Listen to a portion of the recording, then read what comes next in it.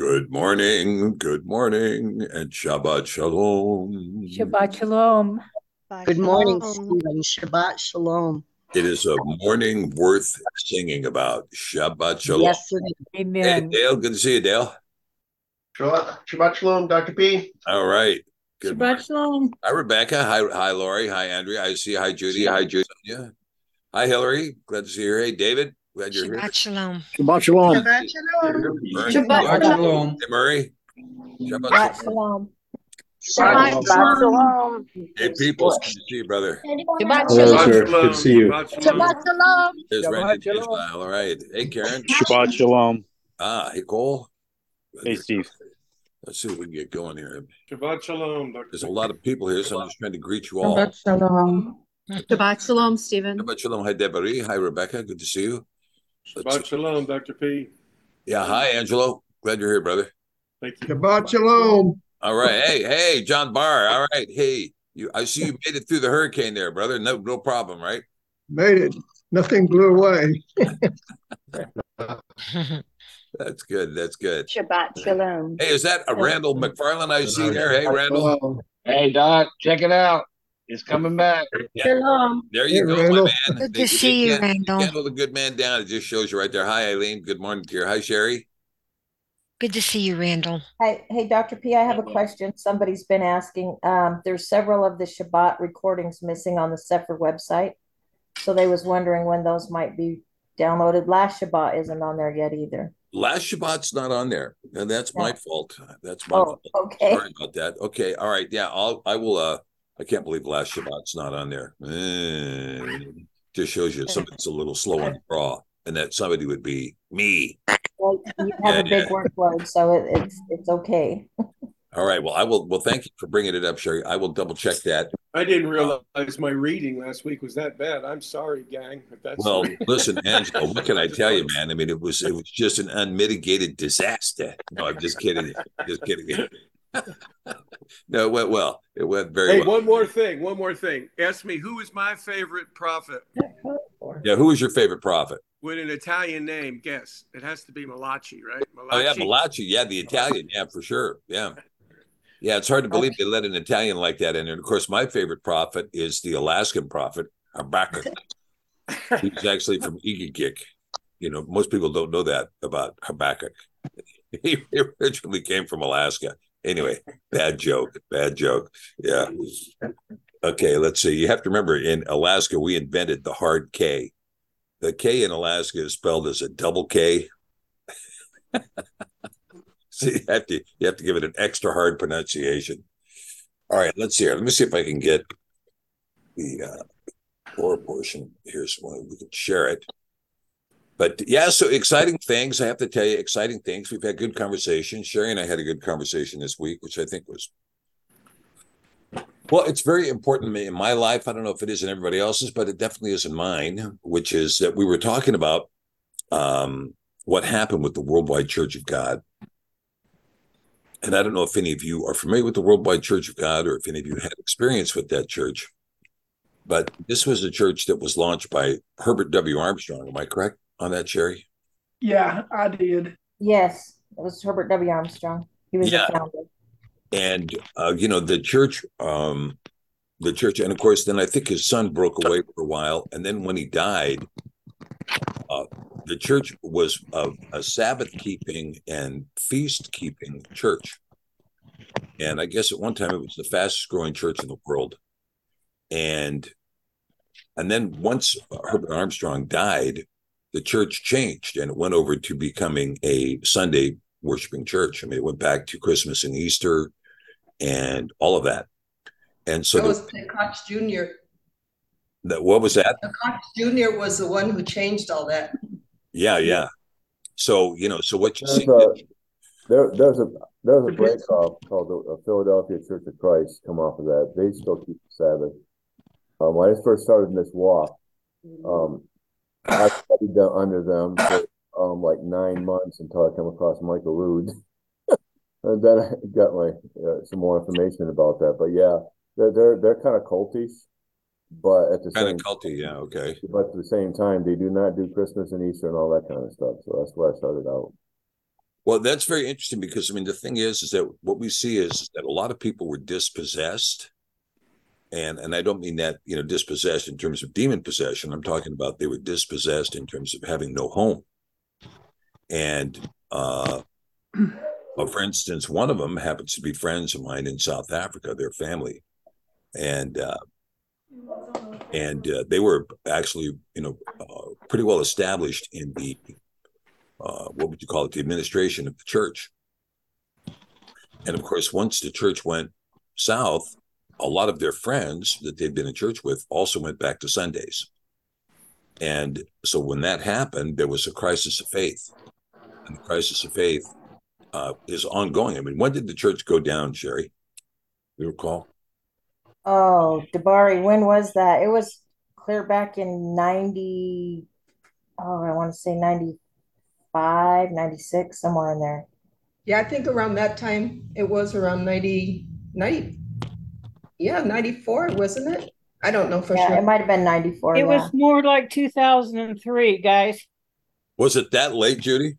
Yeah, it was. No, but what about when that was Koch after Jr.? Dad passed away, Sherry, and he passed away in 2000. And it was about the time I started working for Walmart, which is 2000. So around 2000, 2003, somewhere in there, it started going down. Okay, well, I Yeah, have a missing time. All right. Well, something got suspended in time there. Yeah, that's what happened. But Can I mention something, Dr. P? yeah, sure. Go ahead, Robert. Well, I started as a child in there, and of course, that's where I met my wife. But the church down south started going downhill in the early 80s because so many people were predicting the end of the world in 1982 or 81 for some reason. But I remember that was when it started going down here. That people started doing what? They started going back into the world or what? No, so many of them down this way were predicting that the end of the world, that Jesus was coming back in 1981 or 82. And so that, they still called it Jesus. And I don't know if you know, that guy in Texas, him and his brother tried to get Herbert W. Armstrong to pronounce pronounce Yahweh and Yahusha, and Herbert W. Armstrong wouldn't do it. But I believe if they would have gone over and started pronouncing the right name, I believe it would have hung in there a little better. Well, that may have been what ultimately brought the church to an end, because I can tell you, there's a very critical prophecy, and of course, the prophecy resides where? In the Book of Revelation. And when you look at the Book of Revelation, which I will bring up here just one second, we see it's the instruction given to the Church of Philadelphia, right?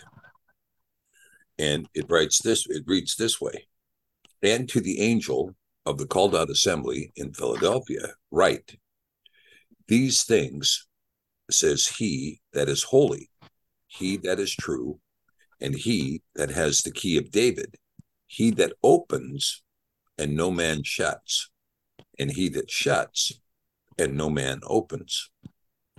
I know your works. Behold, I have set before you an open door, and no man can shut it. For you have a little strength, and have guarded my word, and have not denied my name. Now, you can see that at this point, and then it goes on to say, behold, I will make them that are of the synagogue of Satan, which say they are Yahudim, but are not, but do lie. Behold, I will make them to come and worship before your feet, and to know that I have loved you, because you have guarded the word of my patience. I will also guard you from the hour of calamity, which shall come upon the whole world, to try them that dwell upon the earth. Behold, I come quickly, hold fast which you have, that no man can take your crown. He that overcomes, I will make a pillar in the temple of Elohim, and he shall go out no more. And I will write upon him the name of Elohim and the name of the city of my Elohim, which is renewed Yerushalayim, which comes down out of heaven from my Elohim. And I will write upon him my new name. He that has an ear, let him hear what the Ruach says to the called out assemblies. And so here we see that this becomes a very interesting prophecy. And it's very interesting that Herbert W. Armstrong could get so much correct, but he would not get the name correct. And of course, we've looked, years. You guys have been a part of this fellowship for a long time now, and you know the teaching on the name, and that the teaching on the name has been something that has been used, of course, and it's been used primarily by Rome to establish itself. And, when we look at the world now, we can see that a lot of this is Rome, and more Rome. And now, a lot of the issues that we've been facing over the last several years were a direct result of what's called the Laudate Si, which was a document written by the Pope. And the Laudate Si ended up being very problematic. Climate change, the whole idea of lockdowns and pandemics, all of this kind of thing. It all came out of, and too many people on Earth and so forth. That all came out of the 2015 document of, hold on a second, Joseph's got the police showing up at his house there. You okay, Joseph? Let me know when they arrive, okay? But but when you see the Laudate Si, was this foundational document which put all things in motion we're in today. Now the story is that Bergoglio is about to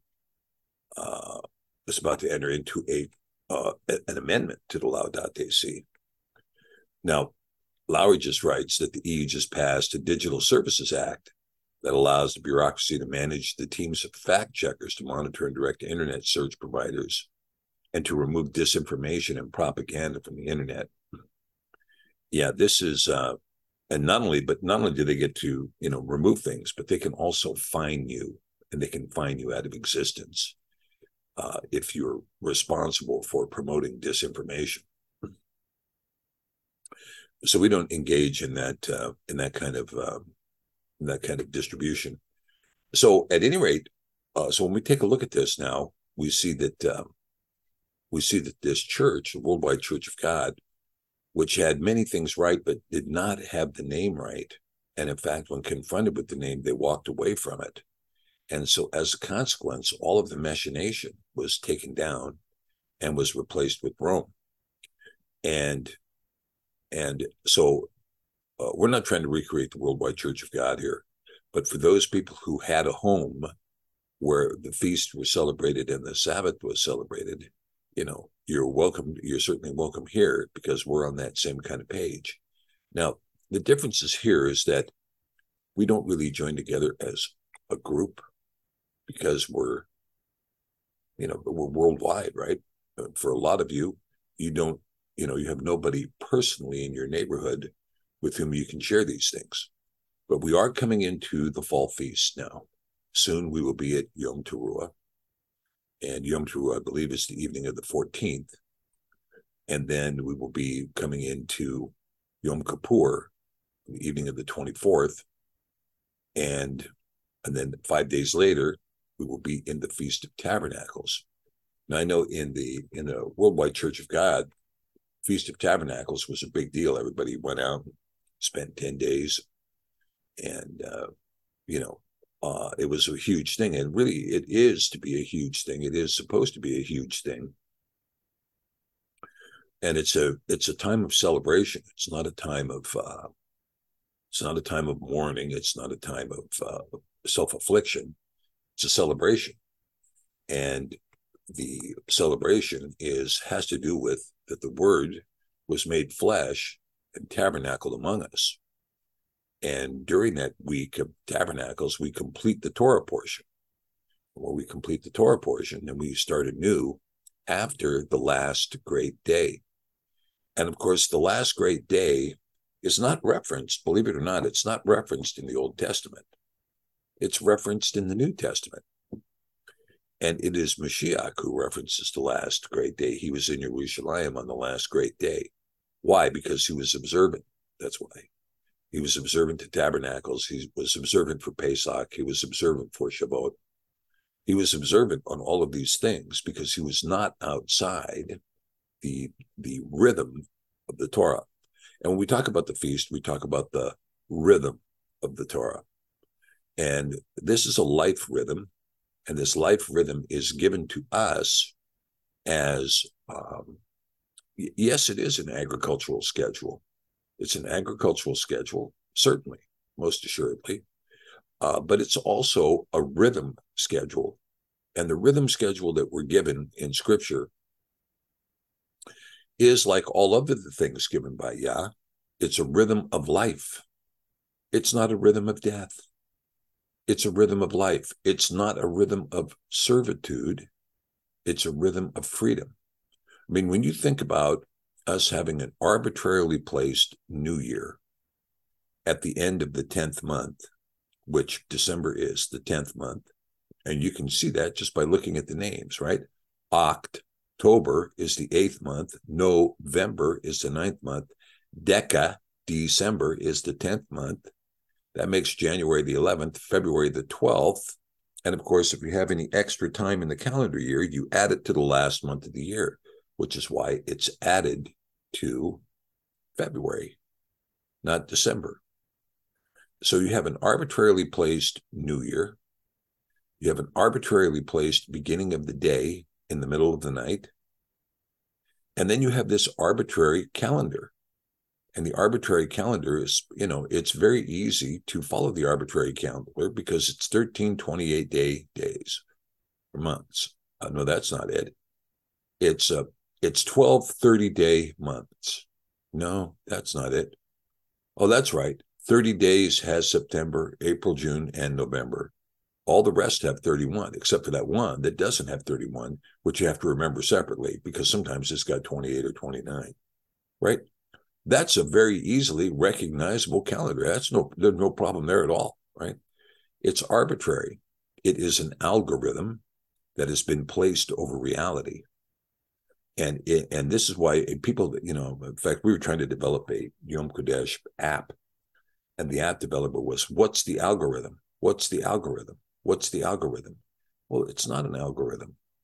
And the reason it's not an algorithm, I mean, I suppose you could plot it to get down to where the moon cycles over a 100-year period.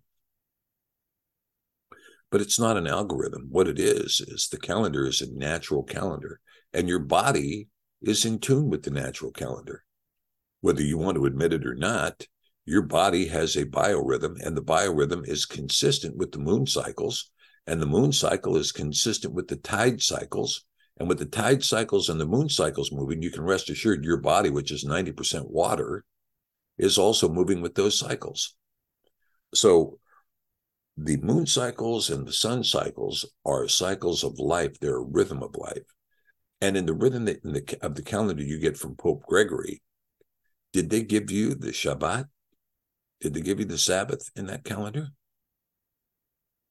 No, they gave you a day of homage to Rome, but they did not give you the Shabbat.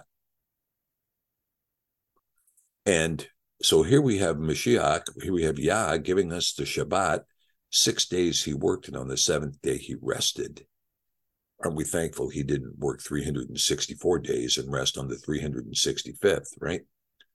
6 days he worked, rested on the seventh, and he gave us this rhythm. And in this rhythm is accompanied by the feast days, which are to be celebrated 3 times a year. The former rain, the center, and the latter rain. And the center is the Shamash, right? The servant light, which is Shavuot. And so we see of these 3 feast groupings, the latter rain, the Shamash, and the former rain, we see that we also have 3 in the spring and 3 in the fall. So we have, of course, the idea of Pesach, matzah, and the wave offering, first fruits wave offering, followed by Shavuot in the middle, the Shamash, the servant light. And in the servant light, what is given but the Torah? The Torah was given at the time of the servant light. It was given at Mount Sinai, and it was given anew in the upper room with the bringing of the Ruach HaKodesh like tongues of fire. And then, of course, we have the Feast of Trumpets, which is coming up here in 2 weeks. We have the Day of Atonement, which will be the 10th day of the 7th month. And that is going to be followed by the Feast of Tabernacles, which begins on the 15th day of the month, goes for 7 days, and then the 8th day is called the Last Great Day.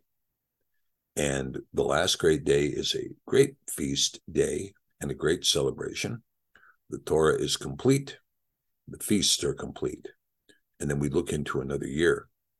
Now, when we look across in the winter, it's very strange because we have these feast days that are marked across basically spring, summer, fall, right? We go spring, summer, fall. Then where do we go? What do we do during the winter? Hibernate, right? I guess is the plan, to hibernate. Well, actually, no, because during the winter, there's a number of things that take place. Now, you can look and say, well, what about Hanukkah? Well, Hanukkah is a dedication feast belonging to the Maccabean. And, the idea of replacing the menorah with the Hanukkah, replacing the Torah with the Talmud, replacing the original temple that included the Ark of the Covenant with a temple that would not include the Ark of the Covenant, replacing the Torah with the writing of the oral law, which would become the Talmud or the Mishnah.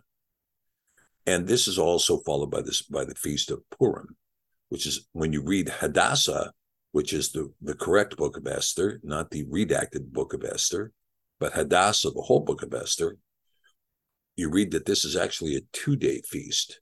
And not only is it a 2-day feast, but there's also fasting that is called. Now, fasting is called throughout Scripture. We have these fasts set forth in the Yom Kodesh. But fasting is called out throughout Scripture, and fasting is a meaningful part of the faith journey. It is a meaningful part of the faith journey. It should be something which is not foreign to you. And fasting sometimes includes an all-day fast, 24 hours, sometimes a 3-day fast. And for those who are more inspired, you might be interested in doing an even greater fast. But there are definitely 1-day fasts that are marked out throughout Scripture, some 2-day fasts, and a 3-day fast. And so this fasting, I can tell you that I don't know that this is taught in Catholicism at all, but it is certainly taught in Orthodoxy.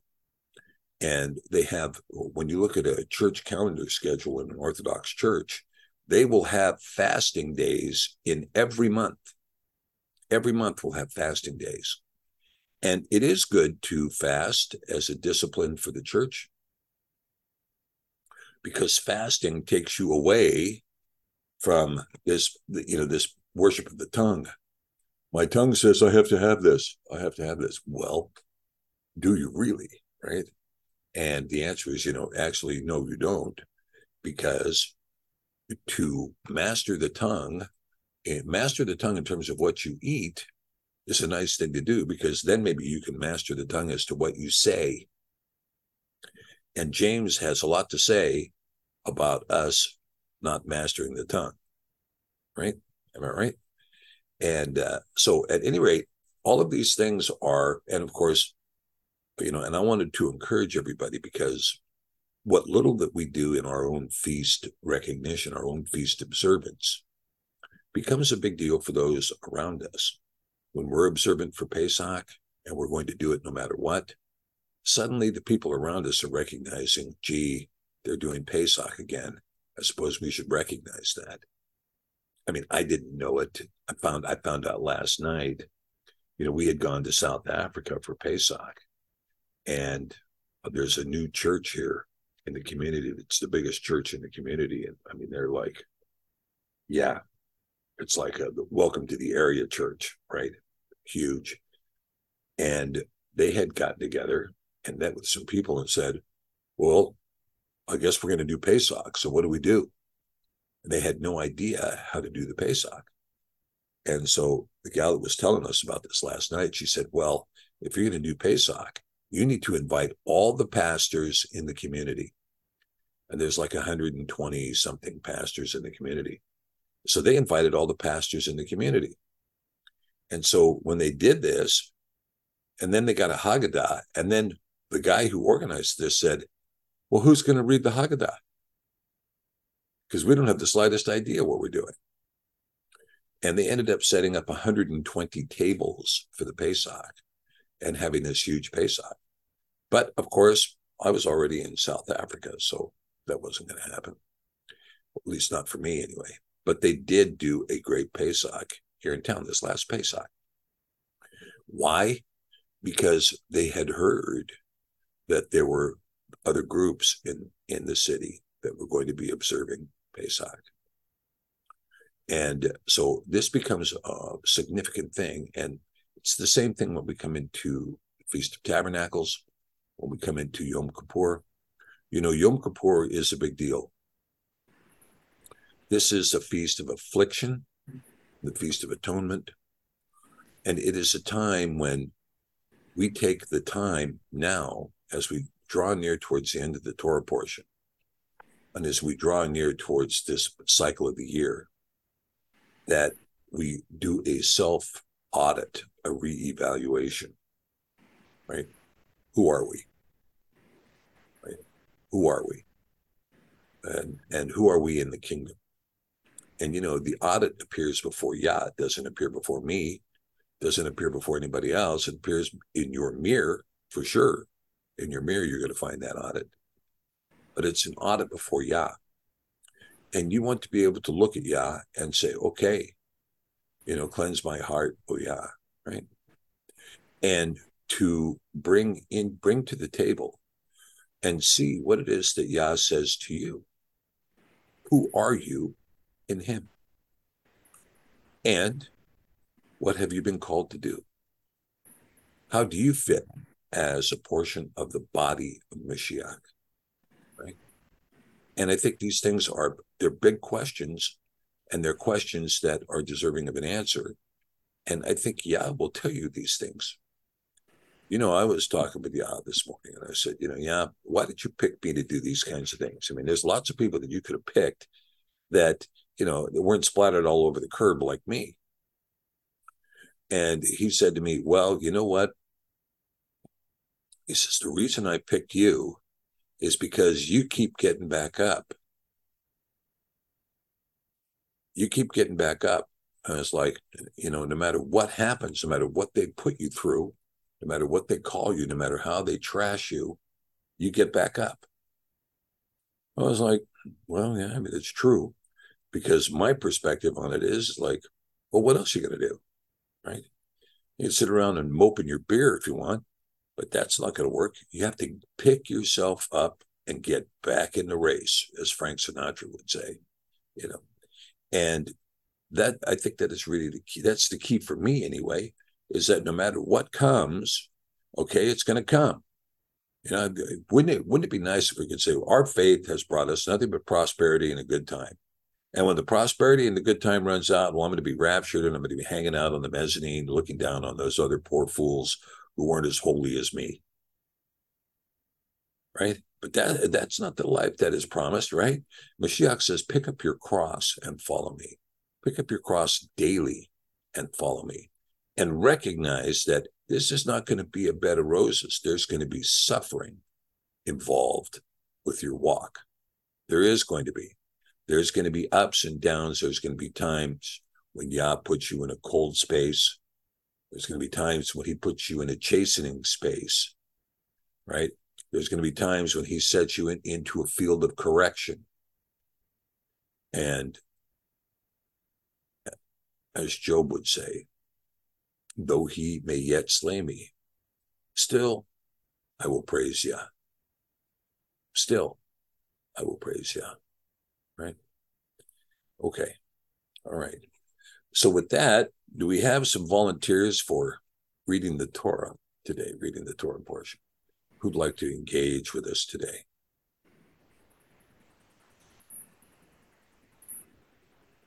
If you don't have anybody, I'm still hanging out. So, well, I don't know, Angelo. After last week's performance, I don't know, man. No, I'm might not get I'm another kidding. broadcast. We'll lose our broadcast again. I'm kidding you, brother. I'm That's just all right. I kidding. got You you. know that. You know that. Hey, all right. Hang on just a second before we do, Angelo. We'll get into that. Hey, Chris. Hey, Melissa. Hi. You guys are in load shedding, I see. Yep. Okay, let me just inform everybody what load shedding is. Load shedding in South Africa, they shut off the power throughout the whole country 3 times a day for about 4 hours at a stretch. And that's 2.5 hours. 2.5 hours, is it? Yeah, it's on the real bad times. It's 2.5 hours, and they've broken us up into different sections, so it's sort of all over the place. You know, they got some kind of a schedule going, but only they know when Yeah, it is really. yeah, only they know when, right? It's a mystery. Did you get your phone charged? Gee, I'm sorry, you missed it. Yeah, it's a little better than that, but yeah, it's close. Yeah, well, Chris, I have to tell you, before we get into the Torah portion, I was talking with this woman, Karen, last night, and she was a very inspired person, painter. And she came to the house, and she was the one telling us the story of the Pesach.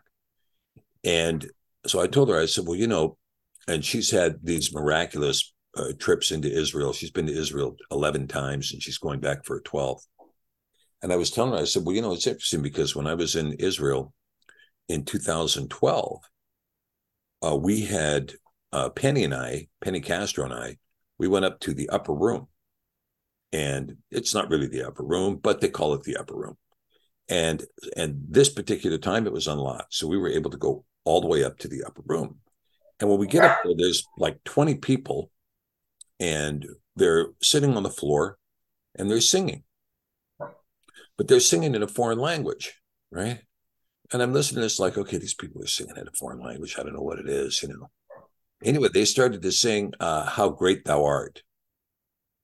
And of course, Penny and I just decided, well, we're just going to join in and start singing, because it was joyful singing, right? So we started singing in English, and they immediately converted over to English when they heard us sing English. I'm like, who are these people that they know English? So they started singing in English. And when they finished singing in English, I asked them, well, who are you? Where are you from? Oh, we're from South Africa. So they had been singing in Afrikaans, right? And so we started all singing in English. And then I looked at them and I said, okay, well, do you want to learn a Hebrew song? Do you want to learn a Hebrew song? They said, oh, yeah, sure. And so I taught them Adonai, Sevaot, Melech HaKavod. And anyway, we taught that, and we started singing that. And we started singing a couple other Hebrew songs. And then that was that. And then we left, and we said, okay, we'll see you later. It was great meeting you guys in the upper room. So I don't know who they were, Chris, but it was a group of 20 South Africans. And it was I guess that was the beginning of what would happen. And so anyway, so I mentioned this to Karen, and she said, well, it's funny because she said, I was given a word for South Africa and told to make a banner. And so this was a period of time when she was making banners. And so she made a huge banner for a church in South Africa. And I said, well, what was on the banner? She said, well, the word that I received was the open door. And the banner I created was a huge banner that was the Dalet, and it said the open door. And that's what she said in South Africa. And I got to thinking about this prophetic word, and I realized it is a prophetic word of significance because it appears, and I read this today about the Church of Philadelphia, that the Church of Philadelphia is, in fact, in South Africa. And it is an open door which no man can shut. But the Church of Philadelphia is only the Church of Philadelphia in that it has not denied his name. Hallelujah. Hallelujah. I love it because it ties in a little bit to the to the Haftorah portion, where he says, "Arise, shine, for your light has come, and the glory of Yahweh has risen upon you." Kumiori. Kiva. Hallelujah. Old Adonai, I like Shana. Yeah. Amen. So we'll definitely give that a go when you're back here, and we'll make that known to everybody around us. Hallelujah. Hallelujah. Okay, so let's have Angelo read. Let's have Angelo start on the portion. And then, Chris, if you'll pick up the Haftarah and the Besserah. Yeah, Melissa will do that. I'm going to sit back. Okay. Hi, Melissa. All right. Okay. All right. Let me pull up the portion here and we'll get it going here. Okay. Let's see. This looks like it here. Okay. Okay. Can everybody see that? I'll take that as a yes. Okay, Angelo, why don't you go ahead and give us the parshat we're going to be reading here. We're closing in on the end of the Torah portion, right? We're in Deuteronomy 26 to Deuteronomy 29. So why don't you go ahead and give us that reading, if you would, Angelo? May I share a brief blessing with the group? Sure. Can you put your camera up? Can you put your camera? I'm sorry. Yeah, you might regret this, but okay. All right. Just give me What are you trying to do to us, Angela? I have to look at this one picture to share this with you, and then I can come back on.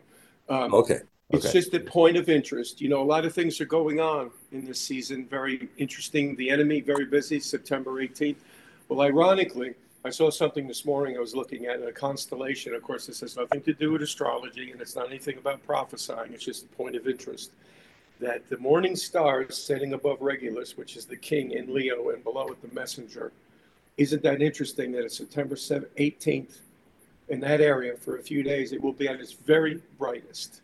And I find that very interesting with the things that the nations are doing at that time.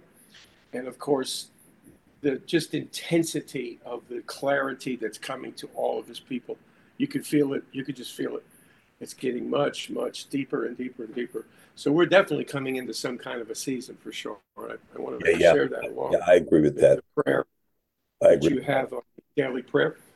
Baruch et Yahweh Amaverak Yom Vaed Asher Natan Lanu et Batak Halmukut Shomai B'Mashiach, as in for us, blessed are you at Yahweh forever and ever, for giving us at the doorway to the kingdom of heaven and Messiah. And when I looked at the constellation, I was saying, isn't that fascinating? On so many levels, he gives us eyes to see things, and we ponder on it. We look up, and we're excited as the deliverance gets closer. So I just wanted to share that. Amen. Hallelujah. And we'll try to get over here. Can I add to that too? There is also a child coming out of the womb of Virgo 9 months after a comet called Yeshua coming out of the womb. What is this? What's the comet is called what? A comet called Child, the Revelation 12 sign. Oh yeah, the Revelation 12 sign. Yeah.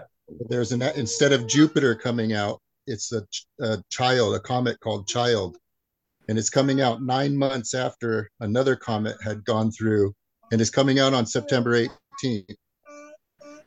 And so it's coming out 9 months. Amazing. Months after Yeshua, the comet Yeshua comes out. And the moon is at her feet and the sun is at her head at the same time. So it could be the actual factual Revelation 12 sign. And also at that time, there's a bunch of witches are gathering to come against mankind. So if we could all pray and fast on that very day or before. A bunch of witches are coming out? Yeah, there's a call for all the Salem witches to come up against mankind. They're using the crow. Yeah, it's a bunch of witchcraft stuff. Well, I hate to break the news to the witches. Yeah, right. But listen, they have no power, absolutely no power over the remnant whatsoever. No power at all. And so, and they're, they can sit and, wheeze and puff and incant and do all the rest of that. And the simple name of Yahusha puts in all of that. It's just, right. Yeah, they're obviously scared. It's all coming together on that one day. So yeah. Should be proved to be an interesting time. Yeah, really. All right, well, that's great. Well, that's good to hear. Okay, Angelo, so let's get started with this. Thank you. 26:1. And it shall be when you are come in unto the land which Yahweh Eloheka gives you for an inheritance, and possess it, and dwell therein, that you shall take of the first of all the fruit of the earth, which you shall bring of your land that Yahweh Eloheka gives you, and shall put it in a basket, and shall go unto the place which Yahweh Eloheka shall choose to place his name there. And you shall go unto the priest that shall be in those days, and say unto him, I profess this day unto Yahweh Eloheka, that I am come unto the country which Yahweh swore 7 oaths unto our fathers for to give us. And the priest shall take the basket out of your hand, and set it down before the altar of Yahweh Eloheka. And you shall speak and say before Yahweh Eloheka. And how does that pronounce, Dr. B? Arami? Arami? And Arami. Arami, okay, thank you. And Arami, ready to perish, was my father, and he went down into Mitzrayim and sojourned there with a few. And he became there a nation, great, mighty, and populous. And the Mitzrayim evil entreated us, and afflicted us, and laid upon us hard bondage. And when we cried unto Yahweh Elohai of our fathers, Yahweh heard our voice, and looked on our affliction, and our labor, and our oppression. And Yahweh brought us forth out of Mitzrayim with mighty hand, and with an outstretched arm, and with great terribleness, and with signs, and with wonders. Brought us unto this place, and he has given us this land, even a land that flows with milk and honey.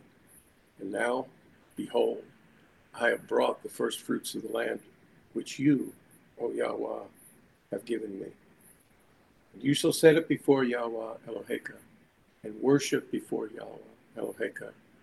And you shall rejoice in every good thing which Yahweh Eloheka has given unto you, and unto your house, you, and the Levi, and the stranger that is among you. When you have made an end of tithing of all the tithes of the increase the 3rd year, which is the year of tithing, and have given it unto the Levi, the stranger, the fatherless, and the widow, that they may eat within your gates and be filled, then you shall say before Yahweh Eloheka, I have brought away the hallowed things out of my house, and also have given them unto the Levi, and unto the stranger, to the fatherless, to the widow, according to all your commandments which you have commanded me. I have not transgressed your commandments, neither have I forgotten them. I have not eaten thereof in my mourning, neither have I taken away aught thereof for any unclean use, nor given aught thereof for the dead, but I have hearkened to the voice of Yahweh Elohai, and have done according to all that you have commanded me.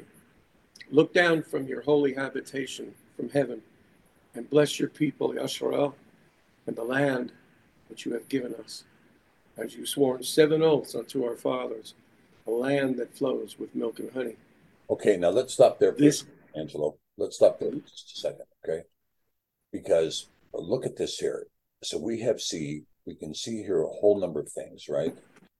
Okay, you have made an end of the tithing, all the tithes of the increase of the 3rd year.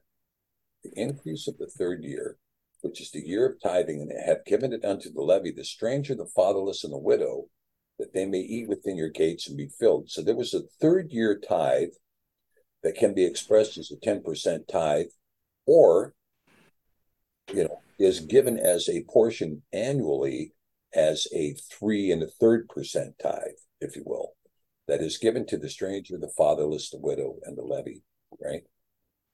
And you shall say before Yahweh Eloheka, I have brought away the hallowed things out of my house, and have given them unto the Levi, and unto the stranger, and the fatherless, and to the widow, according to all your commandments which you have commanded me. I have not transgressed your commandments, neither have I forgotten them. So in addition to the commandments that were given, that are the thou shalt and thou shalt nots, you also have this duty towards the Levi, the stranger, the fatherless, and the widow. Okay? All of these are here, and this is directly referred to here. as we get into a Torah portion that is going to be looking closer and closer towards the Feast of Atonement, I have not eaten thereof in my mourning, neither have I taken thereof anything for any unclean use, nor given aught thereof for the dead, right? None was given for the dead, but I have hearkened to the voice of Yahweh Elohai and have done according to all that you have commanded me, right? Look down from your holy habitation from heaven. Bless your people. Bless your people, Yasharel, and the land which you have given us, which you swore 7 oaths unto our father, the land with milk and honey. So this is a big part of our understanding. And remember, once again, the teaching of the Torah says, no cutting yourself for the dead, right? And no necromancy, no interface with the dead, and all of these kinds of things. So what's being said here? This is a Torah of life, not a Torah of death. Okay, go ahead. Keep reading there. Sorry about that, Angela. It made me think what Yahusha said too to the one said, "What do I need to do to gain life?" And he said, there was one thing lacking in you as you read his heart: sell all your belongings, give to the poor. Sell all your belongings and follow me, right? Yeah. This day, Yahweh Eloheka has commanded you to do these commandments and these judgments. You shall therefore guard and do them with all your heart and with all your soul. You have avouched Yahweh this day to be your Elohim and to walk in his ways and to guard his statutes and his commandments and his judgments and to hearken unto his voice. And Yahweh has avouched you this day to be his peculiar people, as he has promised you, and that you should guard all his commandments, and to make you high above all nations, which he has made in praise and in name and in honor, that you may be a holy people unto Yahweh Eloheka, as he has spoken. Yeah. 27.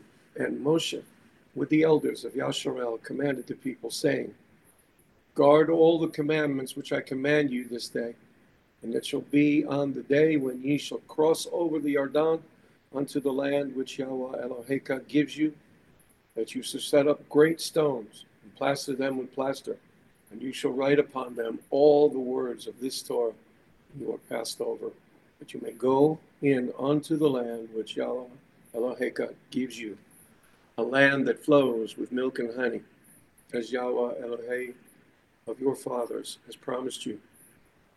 Therefore, it shall be when ye be gone over the Yarden, that ye shall set up these stones, which I command you this day, and Mount Eval, and you shall plaster them with plaster, and there you shall build an altar unto Yahweh Eloheka, an altar of stones. You shall not lift up any iron tool upon them. You shall build the altar of Yahweh Eloheka of whole stones, and you shall offer ascending smoke offerings thereon unto Yahweh Eloheka, and you shall offer peace offerings, and shall eat there, and rejoice before Yahweh Eloheka, and you shall write upon the stones all the words of this Torah very plainly. And Moshe and the priest, the Leviim, spoke unto all Yasharel, saying, take heed and hearken, O Yasharel, this day you are become the people of Yahweh Eloheka. You shall therefore obey the voice of Yahweh Eloheka, and do his commandments and his statutes, which I command you this day. And Moshe charged the people the same day, saying, these shall stand upon Mount Gerizim, to bless the people when ye are come over the Yarden, Shimon and Levi and Yehuda and Yishakar and Yosef and Binyamin, and these shall stand upon Mount Eval to curse Reuven, Gad, and Asher, and Zebulun, Dan, and Naphtali. Yeah, now this is the mount of blessing and the mount of cursing, right?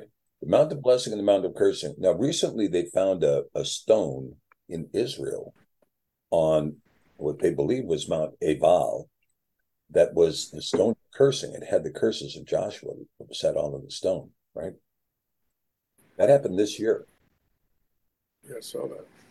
Okay, let's keep going. Sorry, Angelo.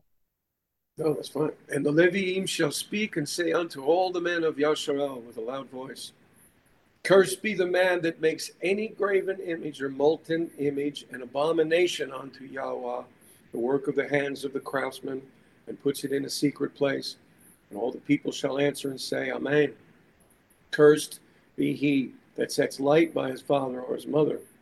And all the people shall say, Amen. Cursed be he that removes his neighbor's landmark, and all the people shall say, Amen. Cursed be he that makes the blind to wander out of the way, and all the people shall say, Amen. Cursed be that he that perverts the judgment of the stranger, fatherless and widow, and all the people shall say, Amen. Okay, now hold Cursed on. be Let's take these little by little, okay? Because this is a big load. But it's very important that we understand each of these, right? Cursed be the man that makes any graven or molten image an abomination unto Yahweh. Now, when we talk about this, I mean, when you think about this graven or molten image, you're talking about some kind of, it's a statue, right? And I don't think that it's a carving, but well, it's an engraved image, or molten image unto Yahweh, right? You're making a molten image or an engraved image unto Yahweh. And this is, cursed is any man that does this, right? So you want to make a statue, or you want to make a crucifix with Mashiach on it, or you want to make a bull, or you want to make you want to make Anubis or something like this. You're making a graven or molten image, unto Yahweh. And then the commandment says, thou shalt not do this.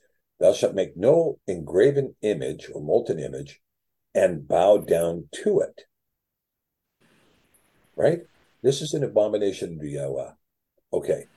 And you make the graven image or the molten image and you put it in a secret place. Right? So this is a secret idol, right? A secret idol. People say amen. Okay, cursed be he that sets light by his father and his mother. What is that? What's he talking about here?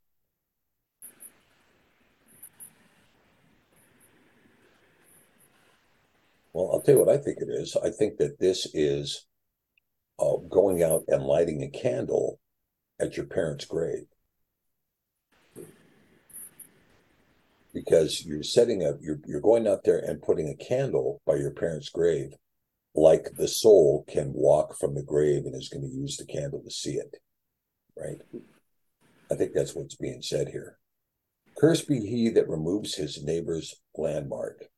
Well, how does that factor when you talk about your county or your state or your city taking away somebody's property in order to put in a road or to put in a public building or to do something else? Or do they take on a curse when they do that? The answer is yes, they do. Cursed be he that makes the blind to wander out of the way. Yeah, you don't want to be that person. Cursed be he that perverts the judgment of the stranger, the fatherless, and the widow. Who would that be? Well, that's the judiciary in almost every country in the world right now.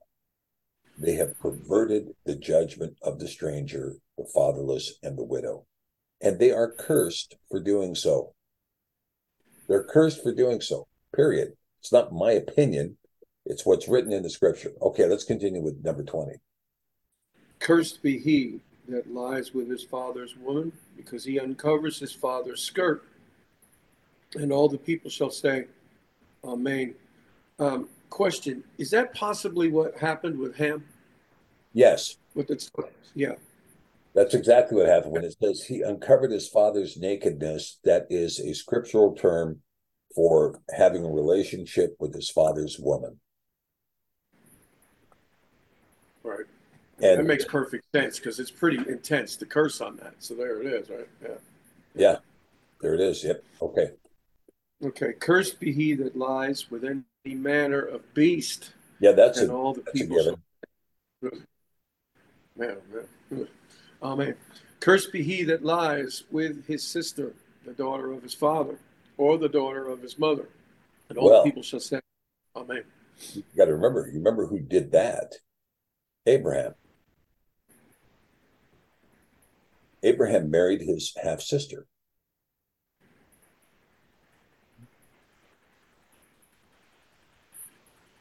Anyway, I just thought I'd throw that out there.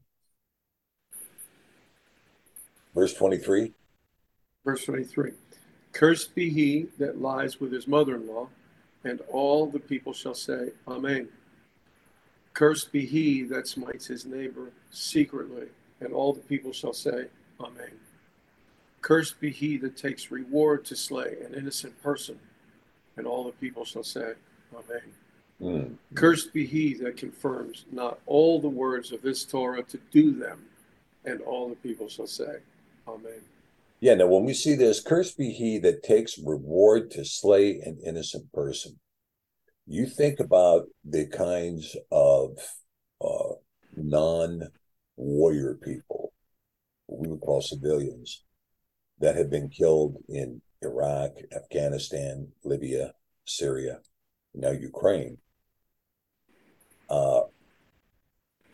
There are people who are taking rewards right now to lob HIMARS and drones into civilian targets, hospitals, schools, apartment buildings. And they're taking a reward to do it. And they are cursed. It's that simple. They're cursed. Okay. All right, let's keep going, lest we don't get to. I was thinking of all of the narrative when the plan, what we talk about in 2020 started, and wasn't it amazing the amount of money that was thrown at individuals, institutions, corporations, you name it, and the death and just tragedy that happened to all these innocent people. That makes me think of that. They're cursed. Yeah. And you see the fruitage of it. Hey, Dr. P. Yeah. Verse 26, cursed be he that confirms not at all the words of this Torah to do them. Well, isn't that everybody? Except a very few people? Isn't that the whole world? Yeah. Well, again, when we talk about this, if you look at here, there's a couple of things I want to point out to you guys that is something quite interesting that we see in the English translation, right? Which is cursed be. That be is in italics. In verse 16, cursed be, right? Cursed be. Well, this is a translation inflection, because we're going to take this phrase and we're going to give it a context that says cursed be. Like, for instance, when you look at the Sermon on the Mount, blessed be so and so, right? Blessed be the meek. But actually, in the Hebrew, it doesn't say that. The connotation is given in the past tense by the translators. But let's just take out the be and let's say that it doesn't exist, because why? It's in italics. So this doesn't become cursed at all, but curse. This part doesn't exist. Curse the man that makes graven or molten images, which are an abomination unto Yahweh, and then puts in a secret place. Okay. All right. Curse he that sets light by his father.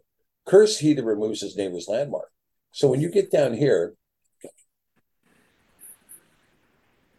you see the all written right there is in italics. B is in italics and the all is in italics. Those are translation inflections giving context to the phrase. If we take it out and we remove this, curse he that confirms not the words of this Torah to do them. So you see, all is a translator's idea. Curse he that confirms not the words of this Torah, or curse him that does not confirm the works of this Torah to do them. Now, there's a logistical reason for doing this. And the logistical reason is that this is the law of the land. And this is the point that Moshe is making. And remember, you have to keep this in mind whenever we talk about the Torah portion. It's important to understand the Torah portion as a group of precepts. Okay? The idea is to understand what is going behind the precept much more than it is to understand the letter of the law. Because like we saw last week when we were dealing with some very difficult aspects of the law, the letter is going to be impossible for anybody in modernity to follow some of those commands, concerning slavery and some of the other things that were on the table. For instance, the idea of capturing a foreign woman, shaving her head for a month, cutting her nails, making her your woman, casting her out if you don't like her, these kinds of things. Those kinds of things are just not going to fly in the modern world. But the precept is worth cognizing to understand that this is a foreign woman and that this woman has to be given a chance to mourn if she's going to become part of your society. And all of these things have to be there. Now, so when we look at this, you have to recognize that anyone who is not going to be on board with this law, well, then what law are you planning on following? Moshe doesn't ask the question because he's not interested in the debate. It's not a question of let's have a debate and see who's doing what. This question is, this is the law, you have to follow it. You don't have the opportunity to create your own law. This is the law of the house of Yasharel.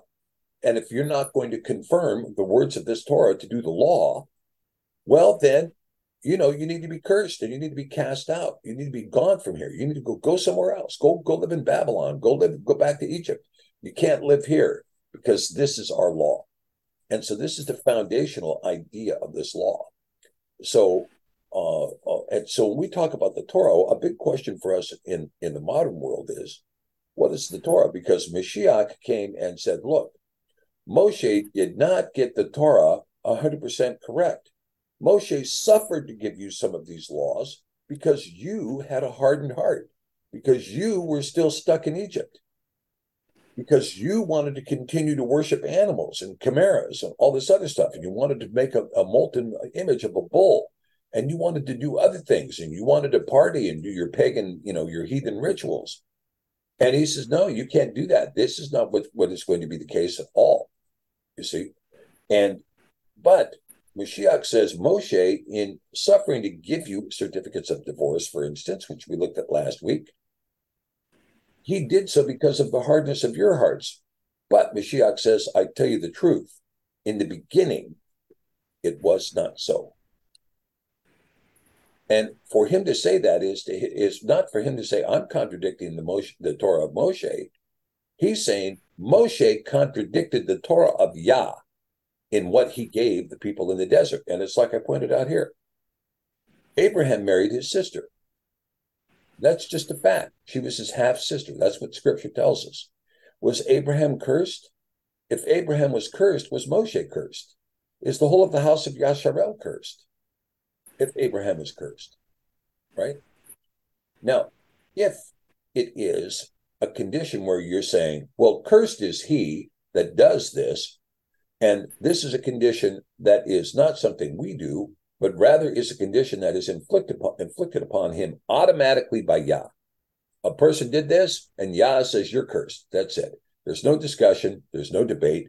You transgressed into that area, and so you're cursed, right? You crossed over into that gray area. Boom, now you're cursed.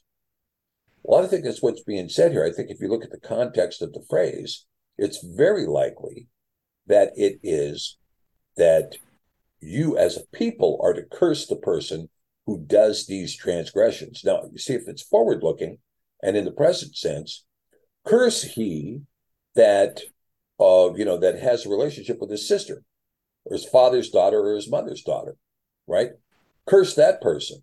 You people curse him. Cast him out, whatever, right? Because it's now unacceptable.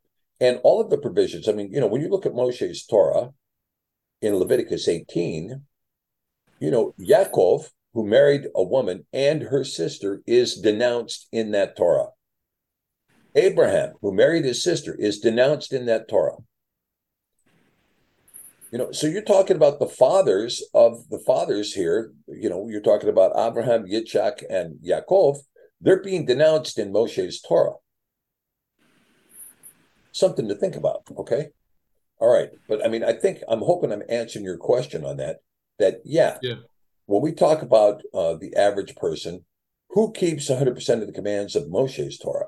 No one. No one does. I mean, there's, a big portion. I mean, 30% of Moshe's 613 mitzvot are the rules governing animal sacrifice. You can't do that. If I may, I'd like to just. Right, Chris? Yeah, I'd just like to add to that because I think it's a valid point.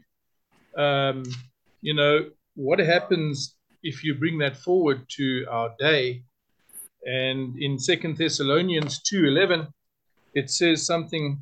It says, "And for this case, Yah shall send them strong delusion." Right now, in the next chapter of Devarim, in verse 28, it says, "Yahweh shall smite you with madness and blindness and astonishment of heart." Well, that's similar to the strong delusion. And why has this happened then in the end times is because in verse 8 it says, "And then shall that Torahless one be revealed, whom Adonai Yahusha shall consume with the ruach of his mouth, and shall destroy with the brightness of his coming." So the church of today and the people of today, I mean, we've seen that the atrocities that are happening outside the church are exactly the same in the church as far as certain Torahless deeds are concerned. So we are leading lives that are bringing these curses upon us because we do not know what he has put in place. And when he's writing these commandments on these walls, when they walk through into the land that they have to possess, it's exactly the same for us right now, that Yah has put it in our hearts so that we live according to them, so that we may be blessed and not cursed. And I think, this is why we're following this movement that is happening, Yah's movement that is happening throughout the world, is this Torah movement, which we have to live in, and thank Yah that he has given us a Messiah that can relieve us of these curses that we've done in ignorance or in stupidity, if you like, before we come to the knowledge. I think that's quite important. Yeah. It's a very good point. And again, I think we have to come back to the idea that when Isaiah says precept by precept, line by line, precept by precept, line by line. And the idea is to, even the word sebah, which is the underlying Hebrew word for commandment, when you look closely at that word means precept. So even the 10, when we try to think of the 10 commandments as commandments, you shall do these commandments. But when you look closely at the word underlying the commandment, the better understanding is the precept. You shall do these precepts, because the first commandment is, I am Yahweh Elohim. Well, what am I supposed to do with that? Right? What's the do part in I am Yahweh Elohim? The do part is in the precept, and in the precept, understanding I am Yahweh Elohim allows us to understand that there is a singular source of life, a singular source of creation, and a singular truth. There's not a secondary truth. There's not a situational truth or a relativist truth. There's a singular truth, and it hinges upon the existence of Yah. Okay. Dr. P? Yes. Dr. P, excuse me. Catherine's waiting to get in. Oh, there's a bunch of people waiting to get in. Yeah, let's get them all in here. Sorry about that. Okay. Okay, did anybody else want to talk about this section of the portion here? If you do, yes. Yeah, Andy, and go ahead. When in Romans, in chapter 7, and it talks about, I'm going to start in verse 8 and then read verse 9. But sin, taking occasion by a mitzvah, wrought in me all manner of lusts, for without the Torah sin was dead. For I was alive without the Torah once, but when commandment came, sin revived and I died. One of the problems with so many people rejecting what Shaul said about this is they don't have a revelation of what he said. If, oh, what a wretched man that I am. I'm, no good, no count sinner because I can't perform it. And then it said in Yahusha, I'm a new creation. I'm a completely new creation. I'm seated within in the Shamaim. Now, are the two double-minded? Is one way That's and a the other question. another? That's a question. That's the question. Shalom, Shabbat Shalom. Well, but Dave, give us an answer on that. Well, it's yeah, it is, because if the works of the Torah perfect you, then we could go about to establish our own righteousness by our works. It says it's not. He says it's not. That belief comes by hearing, and hearing by the word of Yahuwah. You got to hear his voice. When belief has come, then the schoolmaster isn't the schoolmaster anymore. He says that. Now, that really rubs against a whole lot of people. Now, when Mashiach, Yahusha, came out of the wilderness on Yom Kippur, and he was about his tradition, and he read a particular verse. That was a verse only a high priest could say that would fulfill it. After that, he didn't do that tradition anymore. He didn't do that tradition anymore like that. No, why? No, wait a minute. Why do you say he didn't do that tradition anymore? Because it doesn't show it. It doesn't show it in the record. And the reason he didn't do it anymore is that he was no longer under the traditions and under his parental guidance, because he had entered into his full vigor and came out in power and authority. And he announced on the day that was to be announced, on that day, the last trumpet, that dominion. They couldn't handle it. They departed. That was a saying just about as bad as eat my flesh and drink my blood to them. Well, what does that mean? Eat my flesh and drink my blood. I submit that it means you may all prophesy, because without that, you're not going to prophesy. Without the living word in your mouth and the life in the blood, the voice of Yahuwah is not going to come from your mouth. That's what I'm saying. I hope I said it correctly. I believe I said it correctly. And Yeah. No, I hear what you're saying. I mean, the thing is that, you have to remember that there is a record that shows some things, which is that Paul, for instance, taught in the synagogues repeatedly. James, when they were leading the group in the book of Acts, said, well, they need to abstain from eating, meat sacrificed to idols and sexual impurity, and the rest they will learn the rest of the Torah. They will learn in the synagogue. So I think there was that changed after the Mount of Transfiguration in many ways. They were corrected as they went, even after the sending, after the anointing. They progressed into maturity as the destruction of Jerusalem approached. Now, when they were scattered all over the earth, there was a whole lot of different things, and hegemony that you see of the Kodashim in Britain and all over is because of that progression in their realization, in the realization of who they are. Yeah, but I'm not so certain of that, because look, Peter and Mark, in a synagogue, if you will, at Fortress Babylon in Egypt, there was a synagogue, if you will, a kehilah, that would become the ecclesia in Antioch. The 7 churches in Asia were, called out assemblies. They were, and the ecclesia, what we see in the Greek, the word ecclesia in Hebrew is kehilah. And kehilah were found in the synagogues. Now, of course, there is this denunciation of the synagogue of Satan, right?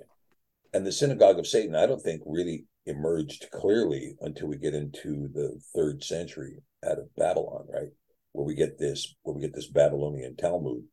But the thing is, though, is that when we talk about Mashiach graduating from the idea of reading the Torah portion, I'm not so sure that was a graduation away from his practice, because it doesn't say that he was doing it in accordance with the law, but he went to the synagogue as was his custom. As was his custom. That's how it's referred to. And so, the question is the synagogue the same as a church house, or is the synagogue a place, or is the synagogue a Ruach assembly?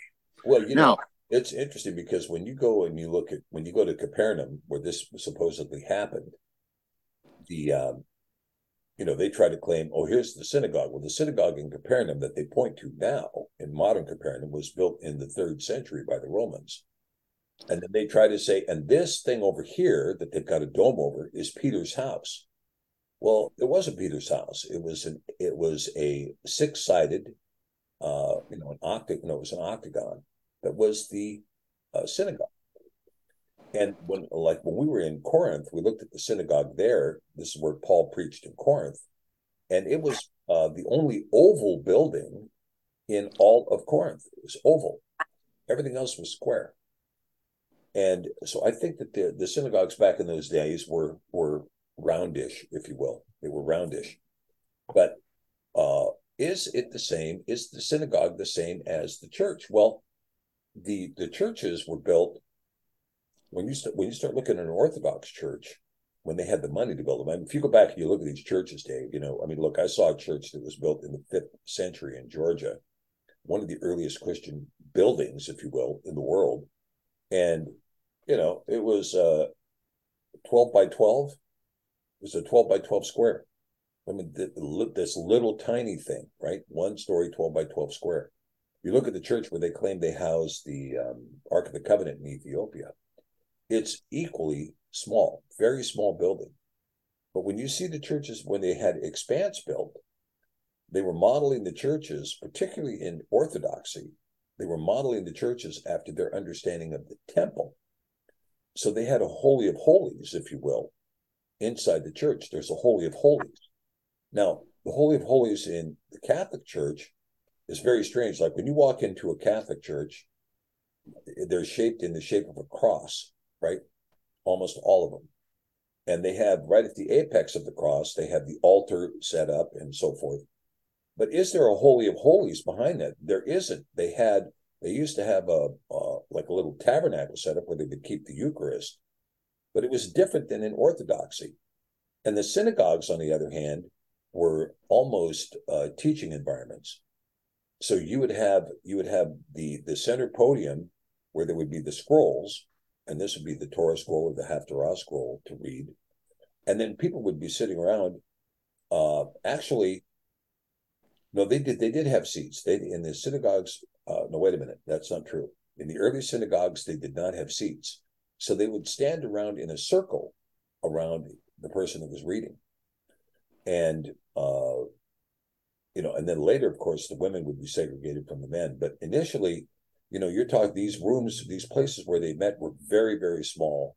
They were very, very cramped, and people stood and they did not sit. And and it was a teaching instruction that was taking place.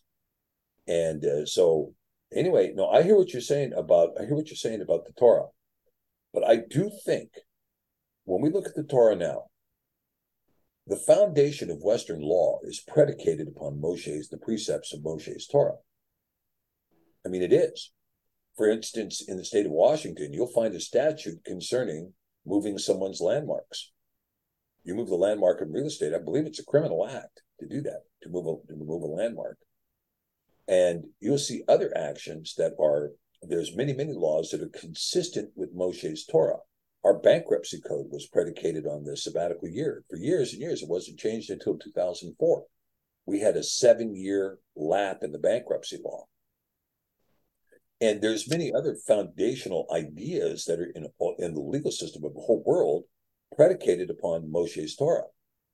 And I do think that when we look at the Torah, it's not just an instruction, because to say, if we take Paul at its most extreme interpretation, which is that, oh, we were under the schoolmaster and now we're not under the schoolmaster anymore. Now we have Christian liberty to do whatever we want.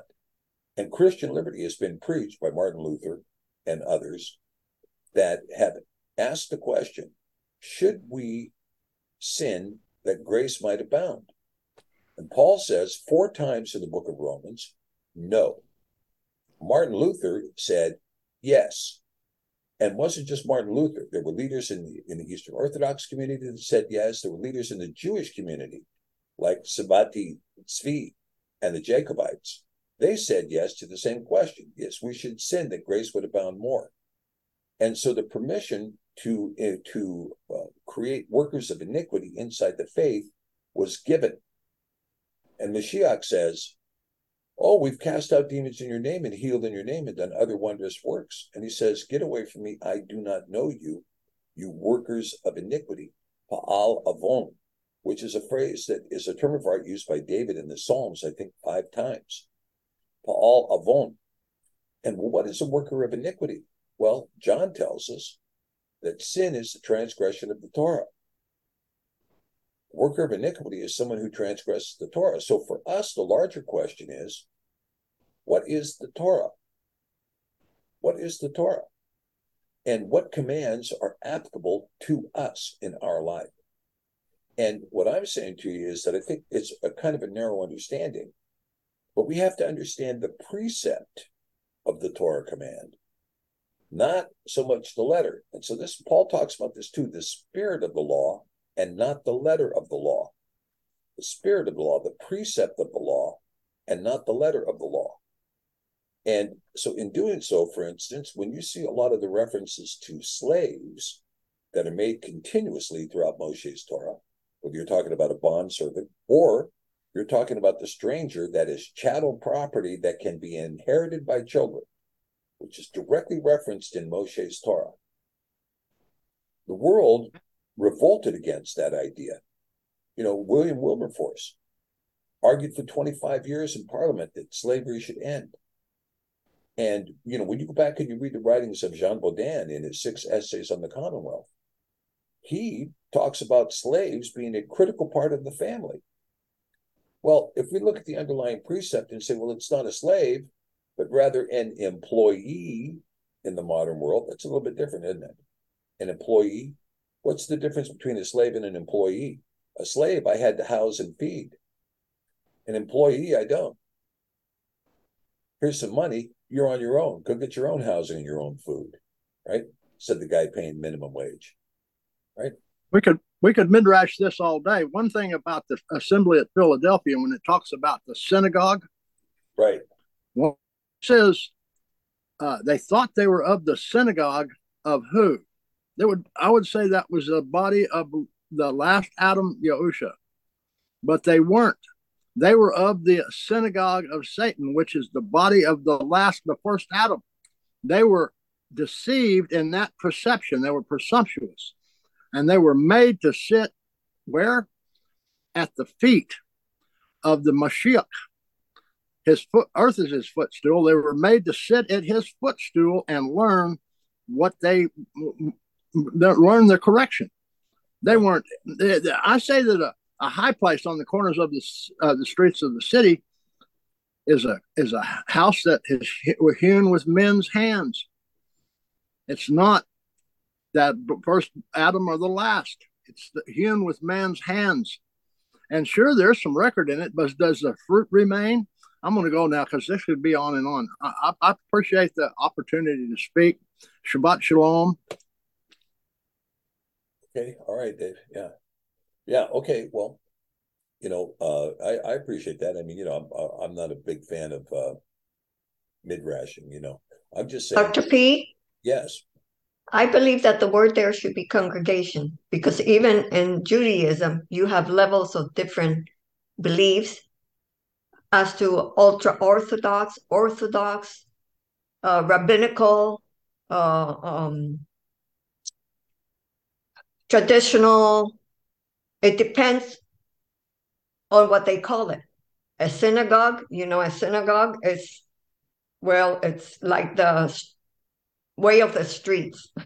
Let's put it that way. Yeah. I hear A temple, you have to be careful because there's only one temple, so you know that that's not a place where you want to be. In Judaism, I'm talking about in Judaism. No, that's an extremely important point because when we look at, because you're right. I mean, when we talk about the temple is a place where Yah has placed his name, right? This is where Yah has placed his name. And with the temple, you did have the ability to do sacrifice. But once the temple was destroyed in 70 AD, there is no place for animal sacrifice. And in my opinion, that was taken away because Yah had told the world with the sacrifice of Mashiach, the bloodletting of Mashiach, there is no more bloodletting. When Mashiach said on the cross, "It is finished," he was talking about all of the animal sacrifice coming to an end. It was done. It was finished. It was over. There is no more blood atonement for the sins of mankind because one blood was shed one time for the sins of mankind, and that was it. It was over. It was finished. And so, but you often see, for instance, in Israel, you see a number of the so-called synagogues being called kehilah, right? Which is another word in the Greek would be ecclesia, meaning church, right? Ecclesia meaning church, kehilah meaning the same thing, or congregation, or as we put it in the Sefer, the called out assembly, the ecclesia and the kehilah. However, when you look at that statement on the Church of Philadelphia, they use the word in the Greek is synagogo.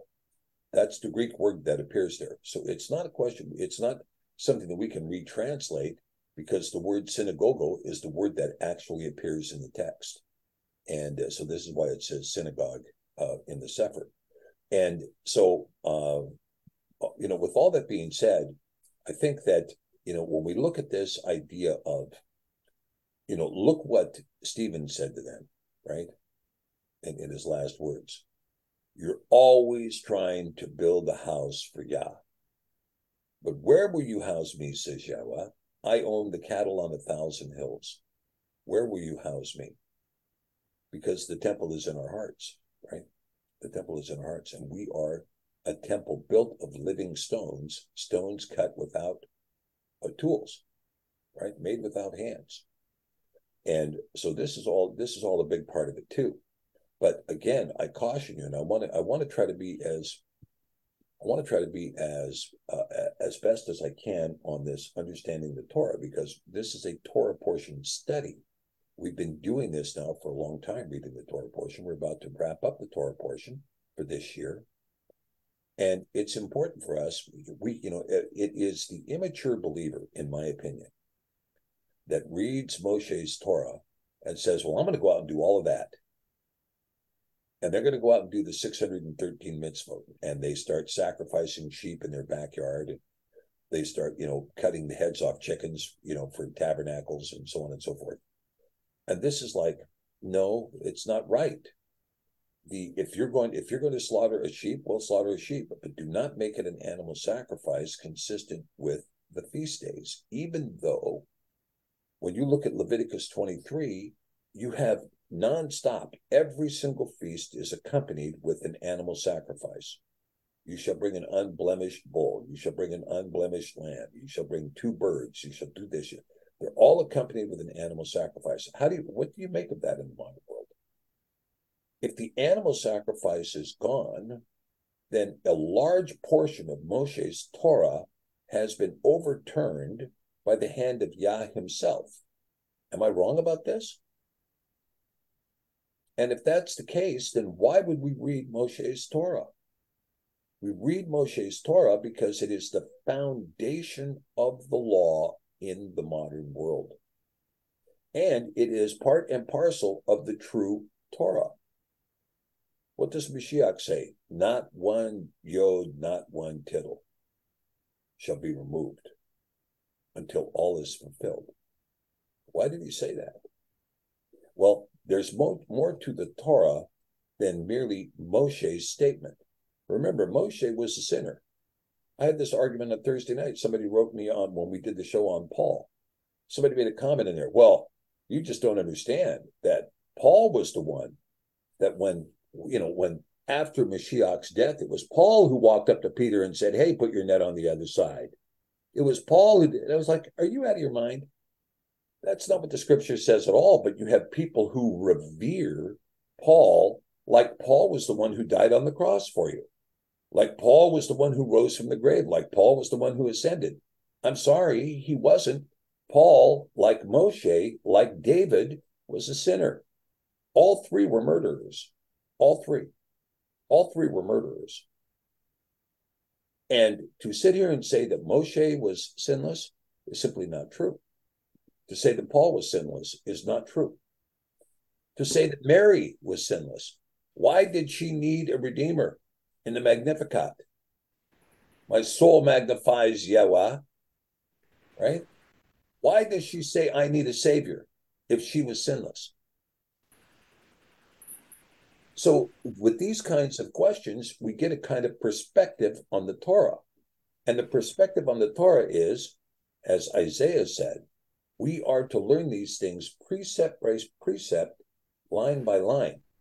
Understand the underlying precept that goes into the command so that you live by the spirit of the law, not by the letter of the law. And in this spiritual training, so Paul says, well, we had the Torah as a teacher, but now we've graduated from this teaching.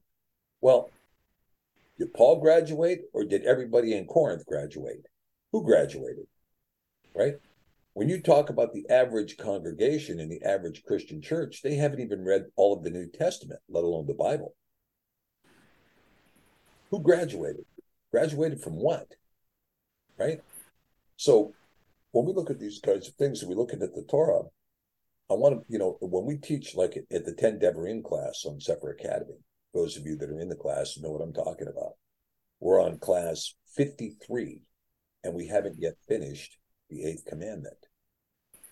And the reason it's so extensive is because there are many, many, many nuances to the commandments of Yah. For instance, let me give you an example. Last week, we looked at the idea of usury in comparison with the command, the precept, thou shalt not steal. Thou shalt not steal. So is usury theft? Just a question. Usury is a part of the modern world. It's in all of our lives, whether it's on your credit card, or your debit card, or your mortgage, whatever, or the late fee that's charged on your electric bill, or the fee that's added to your property tax. Is usury theft? Is usury disapproved by Scripture? And the answer is yes and no. What about when you pay off a bill and the creditor retains your pledge? Is that theft? These are questions, right? So when we look at the idea of what is the precept handwritten by Yah, the precept handwritten by Yah is very simple. Thou shalt not steal. Its application is going to be broadcast to us more with greater detail in how it worked out in the house of Yasharel while they were journeying in the wilderness. That's what we're getting. So it's up to us to understand these precepts. I mean, I'm going to ask you guys. The precept says, cursed is the man who sleeps with a beast. Is that a precept that we should understand? Or is that a precept we should ignore? Is that a precept from which we've graduated? We don't have to worry about that precept anymore? It's okay to sleep with the beast now? No, that's inside us. We know better. Yeah. And so, you can see that these kinds of concepts are here. And, I've had people tell me, well, the Torah's been poured inside my heart, mind, and soul. Well, they're trying to serve me, sausage for, pork sausage for breakfast. I'm like, well, Isaiah said, cursed is the man who eats the swine and the mouse, right? And, does that have any application anymore? Or is Isaiah written off the table, right? So, I think it's easy for us to take the context of Paul in his writing, when he's writing specifically to a group of people who have a specific understanding and he's writing one cryptic letter to them, having taught with them for a year, based upon what they understood, and all of a sudden us taking that and giving it mass application in our world. And we give it mass application. And the thing that bothers me so much is that we look at the mass application of Paul, the way it's been taught from the Dallas Theological Seminary, that the central doctrine of the Christian church in modernity is do what thou wilt. Do what thou wilt. No one wants to talk about it. The Catholic Church was in your face with indulgences. Pay us and you can commit any sin you want to commit. You want to kill your neighbor and rape his wife? Well, that's going to be 100 pieces of gold, and then you're forgiven. Go ahead and go for it, right? Indulgences. The indulgence has transformed itself now into a new connotation. What's the indulgence now? You tithe on a contract to our church, and every Sunday, I'll tell you that everything you did last week was forgiven. When you were ripping off the guy who sits across the aisle from you on the contract that you had, when you sued him, when you were making up a story about the pastor having an affair when he wasn't having an affair, when you were counseling women how to divorce their husbands using a new shrewd strategy inside the women's study session, right? When you were raising up your false idols, where you were voting for abortion, all those things, right?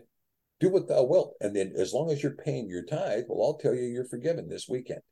You're just nail those right up to the cross. Next week, go out and commit as many sins as you want. We'll nail them up the cross this week too, right? And then look where we are. Look at the world. Look at the world. We have sown, and now we reap. Didn't that really start, those indulgences start with the sacrifice? Like it seems like that instituted it. When Yah spoke from the mountain, he didn't say anything about that. He didn't say anything about all of those other things. And it seems like he didn't even say anything about the tabernacle and the Ark of the Covenant until after Moses came back down and broke them and then went back up, Yeah, that's true. I mean, when you talk, that's very true, John, because we talk about that. It was that golden bull that they built that changed everything. Arguably, there wasn't going to be these 613 mitzvot. And I think when you look at the animal sacrifice, I think Moshe said, okay, look, these people are down here worshiping the bull. And in Egypt, they not only worship the bull, but they worship the sheep, the goats. They worship the goat, the Baphomet. They worship the bull. They worship birds, right? They worship hyenas. They worship jackals. They worship all of these things. So Moshe says, okay, you're going to worship all this stuff? Fine. Then here's what the Torah is. You kill one in the morning, you kill one at noon, and you kill one at the evening, and you have one on the fire all day long. Right. Right? I mean, and this is, he was trying to kill the animal worship in the Egyptian that remained in the house of Yasharel. But you're right. I mean, it's Jeremiah 7:21 that says point blank, you want to go and kill a bull and have a sacrifice? Go kill the bull, eat the flesh. I never commanded you to do that when I brought you out of Mitzrayim. Right. Instead, I said, obey my voice, and I will be your Elohim, and you will be my people. And when you look at this obey my voice idea, what is he saying? Do the right thing. Don't do the wrong thing and then sacrifice a bull because you did the wrong thing. Don't do the wrong thing and then pay an indulgence because you did the wrong thing. Don't do a wrong thing and then pay the tithe so you can be forgiven. Why do you have to ask forgiveness? Why don't you just try doing the right thing? Right? And this is so hard for Yasharel to understand. Why don't you just try doing the right thing? Right? And just listen to what I said. And it goes back to the buildings too. You know, with the temple, David wanted to build the temple. Yah never told him to build the temple. Yeah. You know, but then it's like Yah said, okay, if you want to build me a temple, then your son can do it. But it doesn't seem like it was part of his original plan. No. You know, and when you look at that in terms of, okay, let's don't build a temple, because his original plan was, I want to be housed in a tent. I want my tabernacle in a tent. And the tent was given with particularity because there was an interface between Yah through all of those skins into the Ark of the Covenant. There was, and when you move that Ark of the Covenant into a temple, it became a completely different thing. And by the time you get to the second temple, there's no Ark of the Covenant in there. There's no Ark of the Covenant. So what would they do? Oh, we can't go past the veil because the Ark of the Covenant's in there. No, there's no Ark of the Covenant in there. So you can't go past the veil. And when they realized no Ark of the Covenant, we can go past the veil. Well, that means we didn't really have to have a Levite as the priest. We could have somebody else as the priest, because anybody can go past the veil because there's no Ark of the Covenant there. Next thing you know, you got Edomites pretending to be priests walking past the veil into the Ark of the Covenant. Right? Well, what happened with Samuel when Eli and his sons were killed, and then Samuel takes over? I don't believe Samuel was even a part of the house of Levi, or what? Am I wrong? No, I think that's right. And it says I'm going to cut you off. It tells Eli, I'm going to cut you off and your sons and your family, and you're not going to represent me anymore. I'm going to put somebody else in. And he puts Samuel in, who's not even of the house of Levi or Aaron. Yeah, and when you get to Ezra and he comes back from Babylon, he can't find Levi. He can't find priests. Who are the priests? They had a really difficult time finding the bloodline. And what bloodline he did find, they had all intermarried. Right. And so now this is why, I mean, I just think a lot of this bogus story that we hear out of Israel, I can trace my bloodline back to Aaron. In your imagination, you can. Right. But otherwise, it just doesn't exist, you know? And so this is why in a lot of this stuff, and again, I do think it's incumbent upon the believer to read all of Scripture and to understand what's being said and why it's being said. Remember that the Old Testament is given to us as an example. Yah picked this people as his chosen people and ultimately divorced them and destroyed them and scattered them throughout the whole earth as a reproach and a hissing. And there is a reason why he did that. And it comes down to the same thing over and over and over again. Obey my voice, I will be your Elohim. Disobey my voice, and I will cast you out. And very simple from the beginning, right? He said these things and he said no more, right? From the mountain. And then Moses came down and they were already had the golden calf and they were already doing their thing, and they already messed it up. So it seems like at that beginning, Yah intended, he wanted to have a nation of priests, right? He wanted to directly be their lawgiver. He wanted to directly be their king. None of this separation or mediators or anything like that. But they were all like, oh, don't let him talk to us again. We won't survive it, you know? So Yah's like, okay, if you can't handle it, then I'll give you this priest system and we'll do it how you can handle it. But it all goes back to they couldn't handle that Yah wanted to be one-on-one with them. He wanted to be amongst them. And they would have lived and they would have flourished, but they couldn't handle it. They wanted to do their own thing. So then we get a chain of doing your own thing for the rest of the thousands of years until now. Yeah, but of course, the beauty of it is with Mashiach, we see an example of Yasharel with the very first person to come to faith in Mashiach, which is who? Who's the very first person to come to faith in Mashiach? The woman at the well. It's the woman at the well, right? And what happens with her? Mashiach looks at her and says, "Oh, I'm going to give you water that from which you will never thirst again." She says, "Well, give me some of this water." He says, "Okay, go get your husband." "Well, sir, I'm not married." "Oh, that's correct. You've been married 5 times, and the man you're living with is not your husband." "Sir, I perceive you are a prophet," right? Who is he talking to? He's talking to Yasharel. That's who he's talking to. He's talking to Yasharel. And he's saying, you who have played the whore and you've gone and you've married 5 other Elohim. You've married Baal, you've married Molech, you've married Dagon, you've married, Mithras, you've married Isis, you've married all of these other gods. And yet here I am telling you, I will give you water of living water from which you will never thirst again. Sir, and half of those other husbands were in the name of Yah, Yeah. Just like the golden calf was in the name of Yah, know. Yeah. I mean, here it is, and so this is why this kind of this teaching of Yah is a very, very important teaching. Now, without the writings of Moshe, we would not have the foundation of Western law. Now, when you go back to, you brought up Shemuel. You go back to Shemuel. At that time, every man lived under his own law. That's what it says at the end of Judges. Every man lived under his own law. But Yah said to Samuel, they have not rejected you in picking a king. They have rejected me. Right? And the reason being is because Yah gave us a very simple formula for living life. It's very simple. These are my commands. Do them and live in them. And it's a very simple rhythm of life. It's a simple thing in life. It's not a burden that is full of religious controls.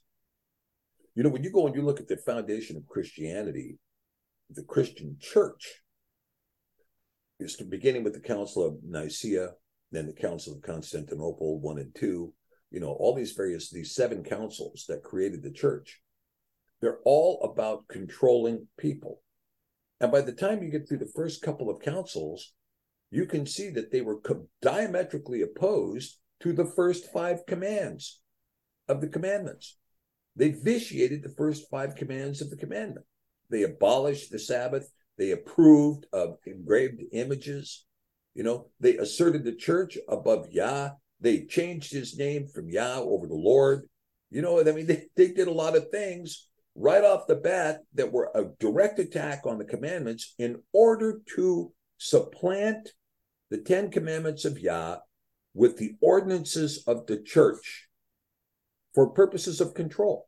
Because I do not believe that Yah has ever called us into guilt. Mea culpa, mea maxima culpa, right? The Catholic teaching, my guilt, my maximum guilt, right? I don't think Yah has ever called us into guilt. He calls us into judgment. He calls us into chastening, but he calls us into a way of life that's quite simple. His yoke is easy, his burden is light. His yoke is easy, his burden is light. There's no tattoos required. There's no barbed wire around your leg required. There's no splitting your head open with a sword required. There's no beating yourself over back with a chain required. None of that stuff is required. None of it. It's a simple confession of faith and understanding in your heart and a belief and allowing the Ruach HaKodesh to live in your life and stop being guilty.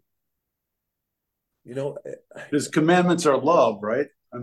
This is love. Keep my commandments. They're all about love. It's not about guilt. It's not about so true. Any of those things. It's all about love and it's all about life. Keep these commandments and live in them. And what does that mean? That means that when you do them, you will have life and life more abundantly. Dr. P? And we're not talking about, cash, because cash is not life more abundantly. No. You know what life more abundantly is? Relationships. Yeah? Isn't it? Isn't it about relationships? Really? About your relationship with Yah and your relationship with other people, right? Okay.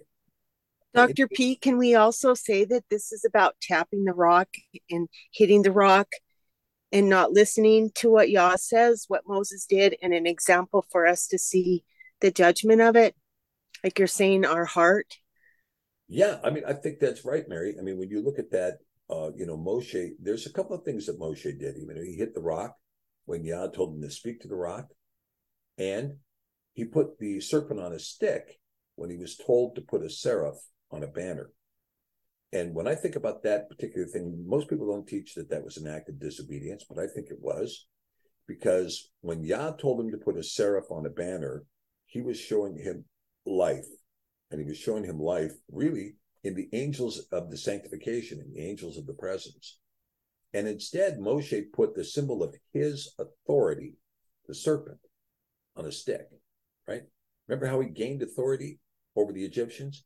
Why would these people listen to me? Yah said, take your staff, put it on the ground. And it became a serpent. And he picked up the serpent by the tail and it became a staff. That's very clear. Nachash. And what he built was something called the Nachushtan, which Hezekiah eventually had to tear it down because it was being worshipped. Well, Hezekiah can take it down all day long. It's worshipped today in the United States. It's worshipped today in the UK. It's worshipped in Europe. Go to the hospital. Oh, I have to run over to the doctor. Why? Because there's a serpent on a stick right up there in front of that hospital. When the ambulance comes to pick up me, there's a picture of the serpent on the stick on the side of the ambulance, right? It's still Asclepius. It's still worshipped to this very day. And Moshe was told not to do that. He was told to put a seraph on a banner, and he put the serpent on the stick. So yeah, there is, and you do see this, but it's not just Moshe's disobedience, Mary, that is called into the keeping here. It's all of the house of Yasharel. Yeah, it's all of our hearts. It's listening, and the grace that you shared with us last week is always there for us. He wants our relationship. And I think that is such a big sign of what happened to Moshe. Yeah, I think so. I think you're right about that. Okay. Can we come back to the Torah portion, please? Yeah, I have a question. Yeah, because we have the curses, right? Yes. And okay, we are all sinners.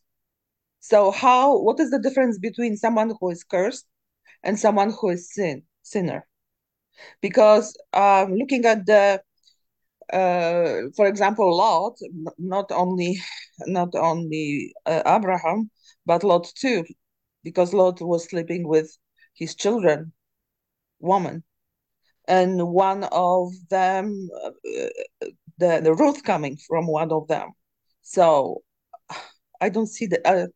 I don't know how to understand that curses. Yeah, I mean, that's another very good point, Violetta, because he was married to, of course, the Midianite woman and the Cushite woman, right? And so, and he was accused by Aharon and his wife Miriam. Well, you were married to a Cushite woman, right? And so, no, I'm talking about Lot. I'm talking about Lot, and when he was out from his city, he was sleeping with his daughters. And one Ruth coming from one of the line of his daughters. And according to the curses, the daughter is supposed to be cursed. Yeah. So how that line up with the curses and blessings? I don't understand. Yeah, I know. And when you see that, it is a question, isn't it? It's a question. Well, how can, these curses that come on, can people live under these curses? And when you see, and this is something else that Paul talked about too, because he's trying to tell us, look, when you look at this law of sin and death, these curses, some of these curses are irrational and they don't add up. They don't add up because we're not reading the context of the Torah. The context of the Torah was a set of laws given to a people in the wilderness, a rebellious people in the wilderness, a stiff-necked people in the wilderness, all of whom would die in the wilderness, but two. They would die in the wilderness because of their stiff-neckedness, because they could not get Egypt out of them. And so most of us, there's a portion in Jeremiah that says you'll no longer talk about the exodus out of Egypt, but you'll be talking about the new exodus that Yah is going to do, right? Jeremiah talks about this, that the old will be torn down and that the new will be planted anew. And even Isaiah 61 is about this, plants of righteousness, right? That you'll be given a joy for mourning, and a garment of praise, right? And all of these things are here showing that there is a new world that is emerging. But the new world that emerges is not free of the precepts of Moshe. And that's why, Violetta, when you're asking about this question, how can this possibly add up when Moshe himself was guilty of being cursed? And what does it mean to be cursed? How about like Rachel? She has blessing and curses, because remember when she took the idols from her father and they said, "Cursed be that person," and they agreed? Yep, that is a big deal, because she tries to claim, I took the teraphim so that they wouldn't speak to you and tell you where we were. But the truth is that she believed the teraphim were capable of speaking. And she took all of those idols. And I'll tell you, I do think that there were cursings that did come upon her, because she retained those teraphim, and she retained those teraphim when, what did Yaakov say when Laban confronted them? Let whoever took those teraphim die. That's what he said. You remember this? Let whoever took those teraphim die. Yep, they agreed. Yeah, he agreed. And not that he knew that Rachel had those teraphim. And did she ever tell Yaakov that she had retained the teraphim? Did she retain those after them, or were they buried? I think Yasha records that they got rid of the teraphim later. But the fact that she had retained those idols, that she had carried those idols with her, demons really is what they were, she was unable to bear a child. And John and Bar and I have talked about this pretty extensively. You're talking about Sarah, whether you're talking about Rachel, whether you're talking about the mother of Samuel, you're talking about women, or Elizabeth, the mother of John the Baptist. These were all women who were barren, who could not have children.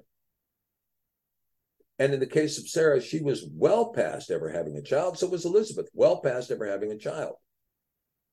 And yet in every one of those instances, there was a miracle that was brought to bear that these women would give birth. And Raquel was very, very impatient. I'm not going to sit here and wait until I'm 80 years old like Sarah did, waiting for Yah to give me a child. Give me a child. And if you're not going to give me a child, well, then take my maid and make her your concubine. Right? But Yah did intend to give her a child in due time, to give her Yosef. And of course, look at the children of all of these women, whether it's John the Baptist, whether it's Yosef, whether it's Samuel, whether it's Yitzchak. In all of these cases, these were miraculous births that were engineered in the hands of Yah and Yah alone. But you're right. And Raquel ends up dying in childbirth.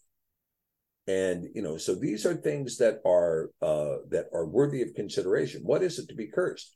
When you read Deuteronomy 28, which here we are, let's do these blessings and cursings, Angelo. Let's get into them so we can read them and see what it means to be blessed and what it means to be cursed. Now, before we start this, Elizabeth, you wanted to add something real quickly?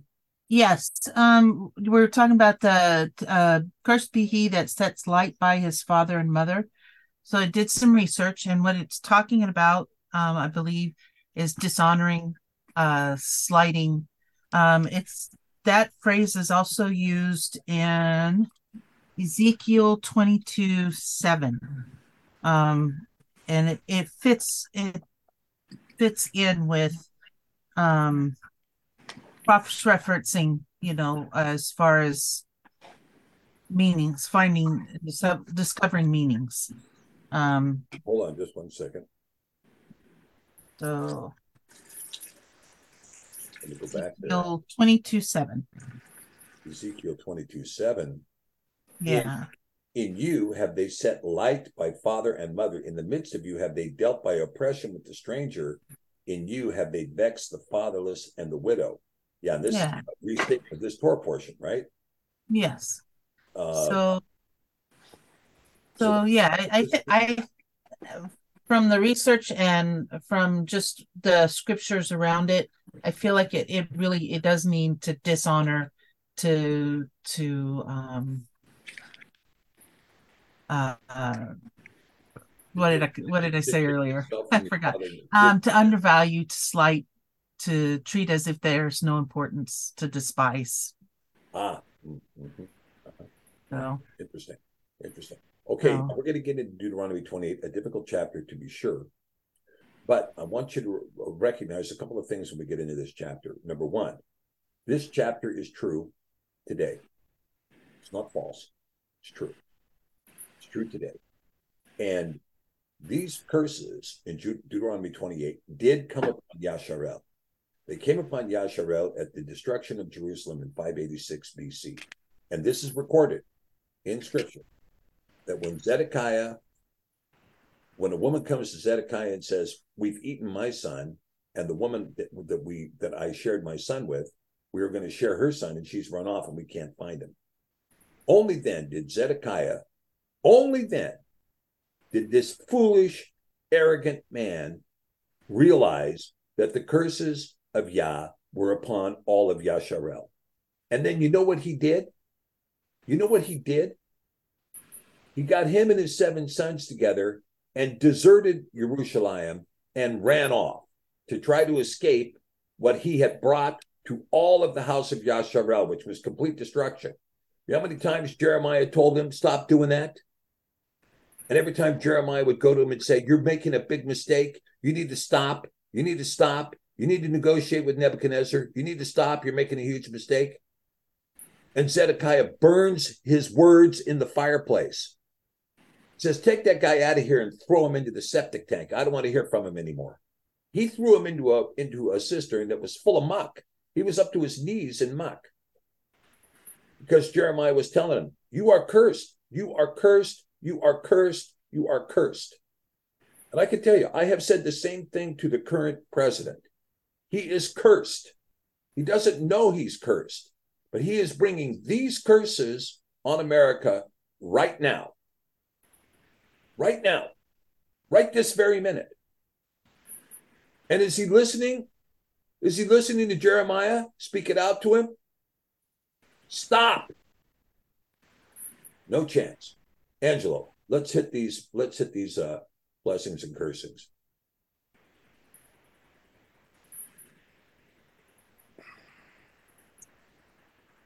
Okay, can you hear me? Yeah, go ahead. Yeah, sorry about that. I was trying to multitask, which is not working for me. Okay. Going into this also with all the commentary, I just wanted to briefly share, if I could, for 2 Timothy 3:16, which really just clears up everything when people are talking about Paul, because he's certainly not talking about Christian scripture, if you will, that had not yet been put to pen. It says, all scripture is given by the Ruach Yahweh and is profitable for doctrine, for reproof, for correction, for instruction in righteousness. Why? That the man of Yah may be perfect as in complete, thoroughly furnished unto all good works. And so here we are, all scripture. And so how would I know what's wrong and right? How would I know what's clean and unclean? What's an abomination to him? I come into the study of the Torah. And it's all there. I didn't know any of that. I didn't realize that this stuff, food, for instance. I mean, where I grew up, Italians, we feasted on everything that was an abomination and all the festivals and the policies and all that. I knew not anything about that. But when he brought me into the name and the Shabbat, immediately, that's the next thing that happened. I didn't go after it came to me, but there it was in Scripture. And so to me, there's no confusion about it. The Spirit allows us, gives us the power and the strength. It's cherished in our hearts. Now we have the ability to do what? We're establishing the law. We're not abolishing it. We're able to accomplish it in this new spirit, this strength. So just wanted to share that anyway. Cherish the word. Okay. We ready for the reading? We're ready. All right, thank you. And it shall come to pass, if you shall hearken diligently unto the voice of Yahweh Eloheka, to guard and to do all his commandments, which I command you this day, Yahweh Eloheka will set you on high above all nations of the earth. And all these blessings shall come on you and overtake you, if you shall hearken unto the voice of Yahweh Eloheka, Blessed shall you be in the city, and blessed shall you be in the field. Blessed shall be the fruit of your body, and the fruit of your ground, the fruit of your cattle, the increase of your... Is that kine? Kine? What is it? Kine. Kine, okay, yeah. And the flocks of your sheep. Blessed shall be your basket and your store. Blessed shall you be when you come in, and blessed shall you be when you go out. Hallelujah. Yahweh shall cause your enemies that rise up against you to be smitten before your face. They shall come out against you one way and flee before you 7 days. Yahweh shall command the blessing upon you in your storehouses and in all that you set your hand unto, and he shall bless you in the land which Yahweh Eloheka gives you. Yahweh shall establish you a holy people unto himself, as he has sworn 7 oaths unto you.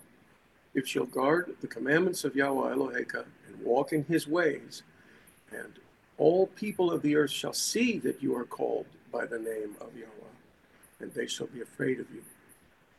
Yahweh shall make you plenteous in goods, in the fruit of your body, and in the fruit of your cattle, and in the fruit of your ground, in the land which Yahweh swore 7 oaths unto your fathers to give you. Yahweh shall open up unto you his good treasure, the heavens, to give the rain unto your land in its season, and to bless at all the work of your hands, and you shall lend unto many nations, and you shall not borrow. And Yahweh shall make you the head, and not the tail, and you shall be above only, and you shall not be beneath. If that you hearken unto the commandments of Yahweh Eloheka, which I command you this day, to guard and to do them, and you shall not go aside from any of the words which I command you this day, to the right hand or to the left, to go after other Elohim to serve them. Boom. Now, when you see this, look at this. I want to point this out here.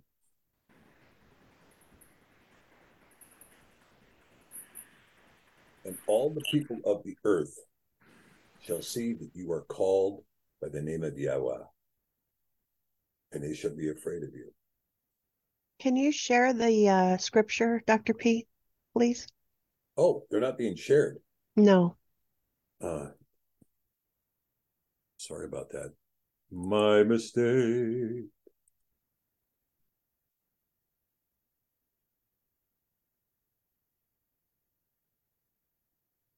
So here it is, verse 10, 28:10.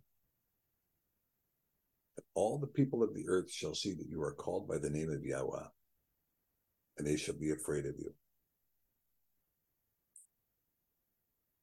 Not called by the name of the Lord, but called by the name of Yahweh,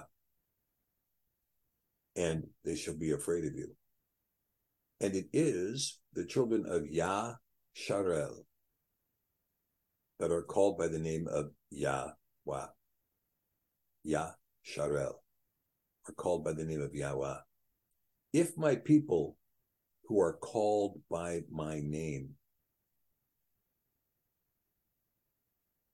then all of these things will happen. Okay. You ready, Angela? You ready to break into the curses? Yes. Verse 15. But it shall come to pass, if you will not hearken unto the voice of Yahweh Eloheka, to guard to do all his commandments and his statutes, which I command you this day, that all these curses shall come upon you and overtake you. Cursed shall you be in the city, and cursed shall you be in the field. Cursed shall be your basket and your store. Cursed shall be the fruit of your body, the fruit of your land, the increase of your kind, and the flocks of your sheep. Cursed shall you be when you come in, and cursed shall you be when you go out. Yahweh shall send upon you cursing, vexation, and rebuke, and all that you set your hand unto do for to do, until you be destroyed, and until you perish quickly, because of the wickedness of your doings, whereby you have forsaken me. Yahweh shall make the pestilence cleave unto you, until he has consumed you from off the land, whether you go to possess it.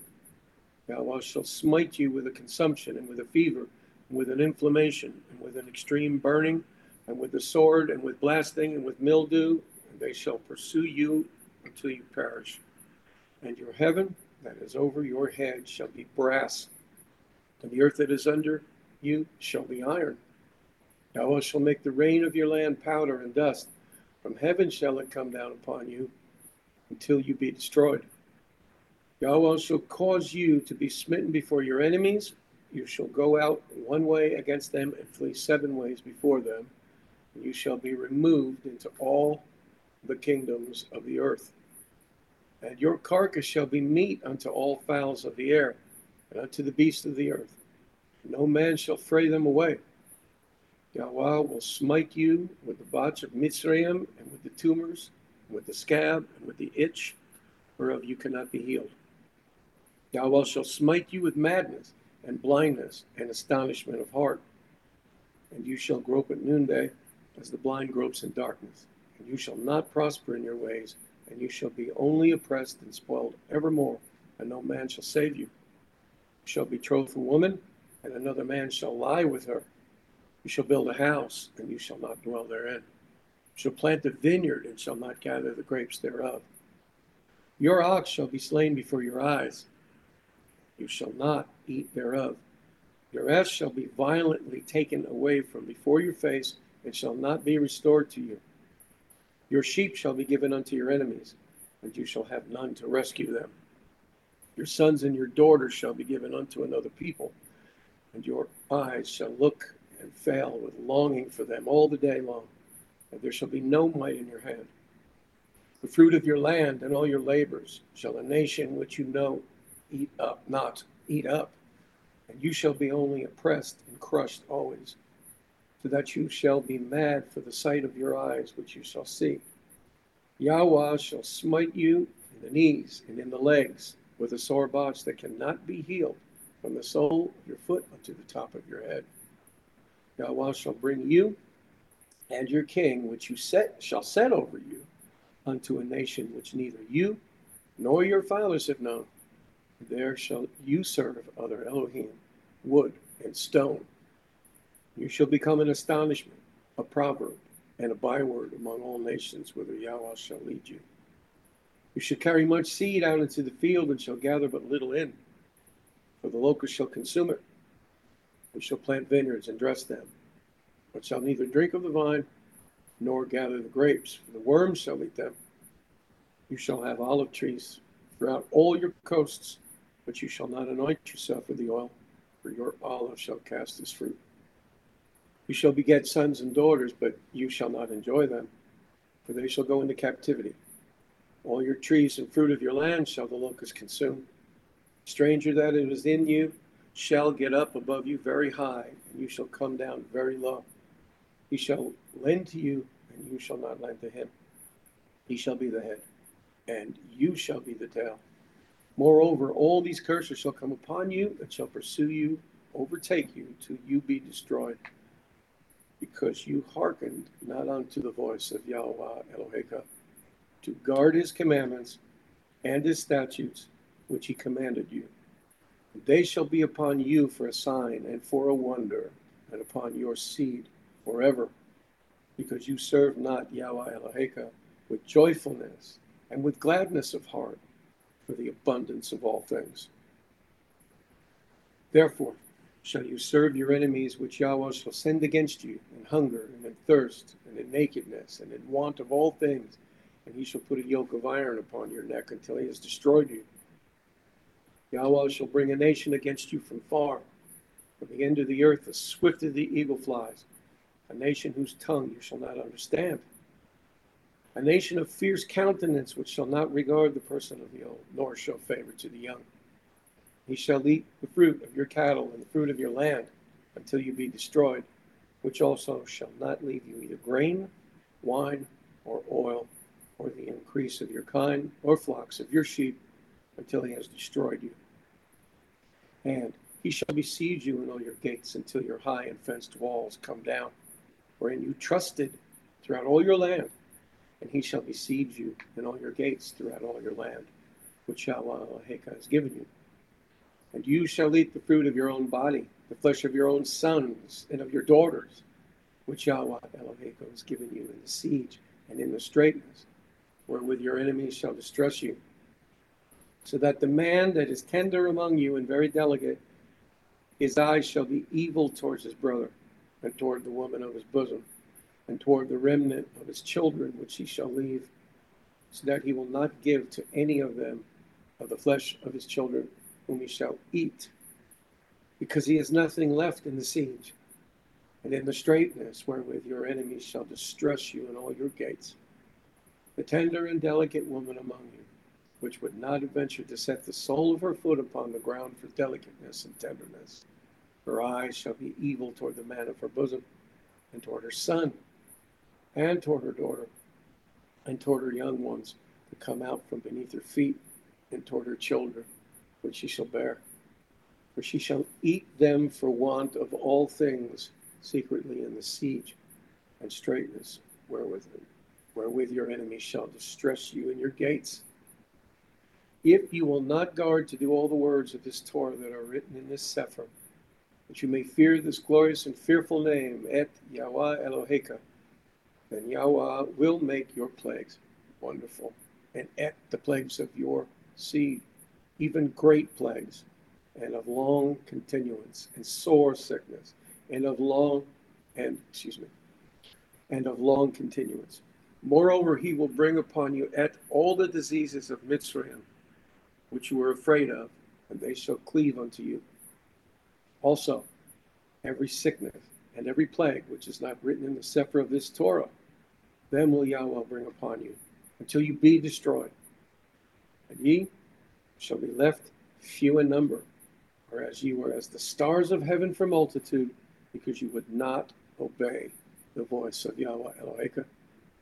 And it shall come to pass that as Yahweh rejoiced over you to do you good and to multiply you, so Yahweh will rejoice over you to destroy you and to bring you to naught.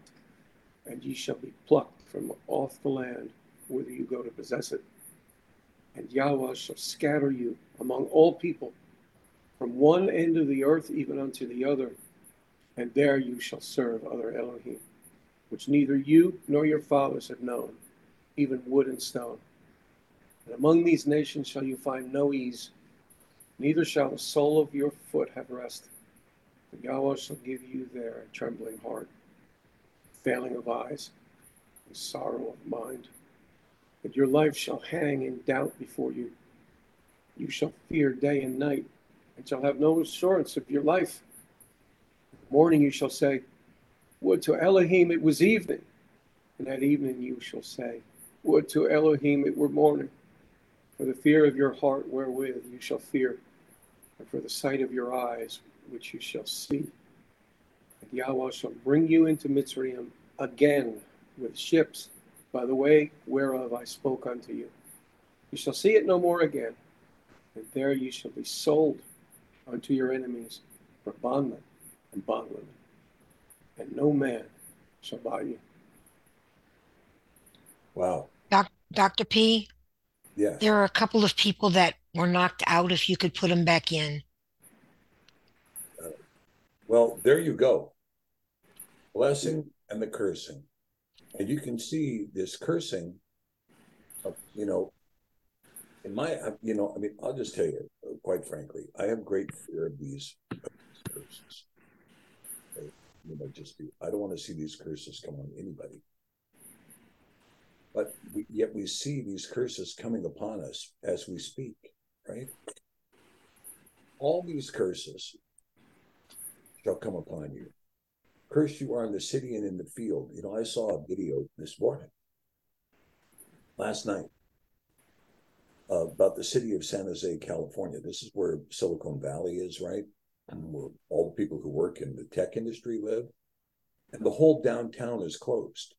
Every building is closed. Every shop is gone. Every retailer has left. Every store, every restaurant, they're all closed. They're all closed because of the lawlessness that has come upon that city.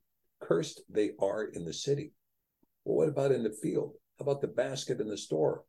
How about the fact that we've got this major drought going on in the middle of the country? We've had, food processing plant after food processing plant blown up, right? And now they're talking about empty shelves and a supply chain that's broken. Cursed shall be the fruit of your body and the fruit of your land and the increase of your kind and the flocks of your sheep. All of this stuff is coming down with curses. They're being injected with mRNA vaccines. Cursed shall you be when you come in and go out. Yahweh shall send upon you cursing, vexation, rebuke, and everything you set your hand to do. Everything we are doing right now is cursed. All of our machinations are failing. Our economy is failing. Our society is failing. Our culture is failing. Our families are failing. Our economics are failing. Our foreign policy is failing. It's all failing. Why? Because of the wickedness of our doings and because we have forsaken Yah. So now a pestilence will cleave unto us. We'll be smited with consumption and with a fever and with inflammation and extreme burning and the sword and blasting and mildew. All of these things are coming. And the heaven that's over your head shall be brass. You know, I have to tell you, Texas, I think, has been over 100 degrees for 3 months now. Every day, well over 100 degrees. Yahweh shall make the rain of your land powder and dust. You remember the Dust Bowl that happened in the 1930s to the farmers in Oklahoma, the Dust Bowl? Don't think that that's not coming again. Yahweh shall cause you to be smitten before your enemies. Right? You go out one way and we'll flee 7 ways. Look at how we left Afghanistan. Look at how we left Sudan. Look at how we're leaving Africa. I mean, here it comes, right? And so when we see all these curses coming here, we think in America that it can't happen to us. Oh, it can never happen to us. Well, everybody else it's ever happened to also thought that it could never happen to them, but it did happen to them. And it did happen to them, and it always happens because of the same reason. Because you went away from Yahweh. You went away and you worshipped other Elohim. And you think the people that are sitting there in these places where these curses have happened, your life shall hang in doubt before you, and you shall fear day and night and have no assurance of your life. Oh, yeah. You go back and you check out the Holodomor that happened in Ukraine in 1934 and 35. See what happened to them. Horrendous. 10 million dead, right? And they were cannibalizing themselves. Very difficult times. Okay. Chapter 29. Let's go ahead, Angelo. These are the words of the covenant, which Yahweh commanded Moshe to cut with the children of Yasharel in the land of Moab, besides the covenant which he cut with them in Korah. And Moshe called unto all Yasharel and said unto them, Ye have seen and all Yahweh did before your eyes in the land of Mitzrayim unto Pharaoh, and unto all his servants, and unto all his land. The great temptations which your eyes have seen, the signs and those great miracles. Yet Yahweh has not given you a heart to perceive, and eyes to see, and ears to hear unto this day. And I have led you 40 years in the wilderness. Your clothes are not waxen old upon you, and your shoe is not waxen old upon your foot. You have not eaten bread, neither have you drunk wine or strong drink, that you might know that I am Yahweh Elohim. And when you came unto this place, pronouncement, please. I want to get it right. Sishon. Sikol, is it? Sishon. And please, Dr. P, post the scripture again. Oh, sorry.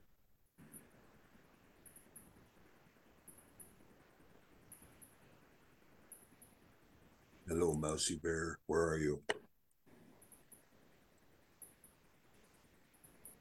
You see that okay now? Yes. Thank you. Sishon. Sishon, the king of Keshbon, and Og, the king of Bashan, came out against us into battle, and we smote them. And we took their land and gave it for an inheritance unto the Reuvenim, Reuvenim. Is that correct? Yeah, Reuvenim. Yeah, this Reuvenim. Okay. Yeah, like just want to get there. Okay. Reuben? And to the Gadim, and to the half tribe of Manasseh, guard therefore the words of this covenant and do them, that ye may prosper in all that ye do. Thank you very much for letting me read. Yeah, you bet, Angela. So here's the thing. When we talk about this now, we see that Moshe is telling us, look, this is the foundation of the law. And most of the Christian world, believe it or not, over the last 2,000 years, has looked to this teaching for establishing a law. In fact, in the United States, when the United States was first formed, there was a large discussion by the judiciary. Well, what law do we use for governing these people? And the governor of Connecticut walked up to the chief judge and he said, look, and he took the Bible and put it on top of his podium. He says, that's all the law you need. Use that. And so this was the foundation, quote unquote, of the common law, was found in Moshe's Torah. Okay. Are there any questions on that, or can we proceed into the Haftarah? I have a next question because our brother Dale and Peggy wrote on the comments that he added, Torah never says that a man shouldn't have a sex with his own daughter.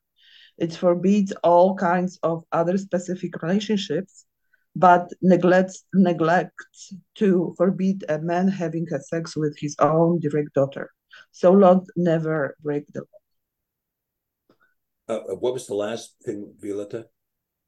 So Lot wasn't breaking Torah. Oh yeah, that's right. That's correct. So Lot, and of course, when you read that, there's a whole bunch of stuff that go into that stuff with Lot, because it appears, I think, rather conspicuously, that the Ammonites and the Moabites were cursed, right? I mean, would you agree with that summation?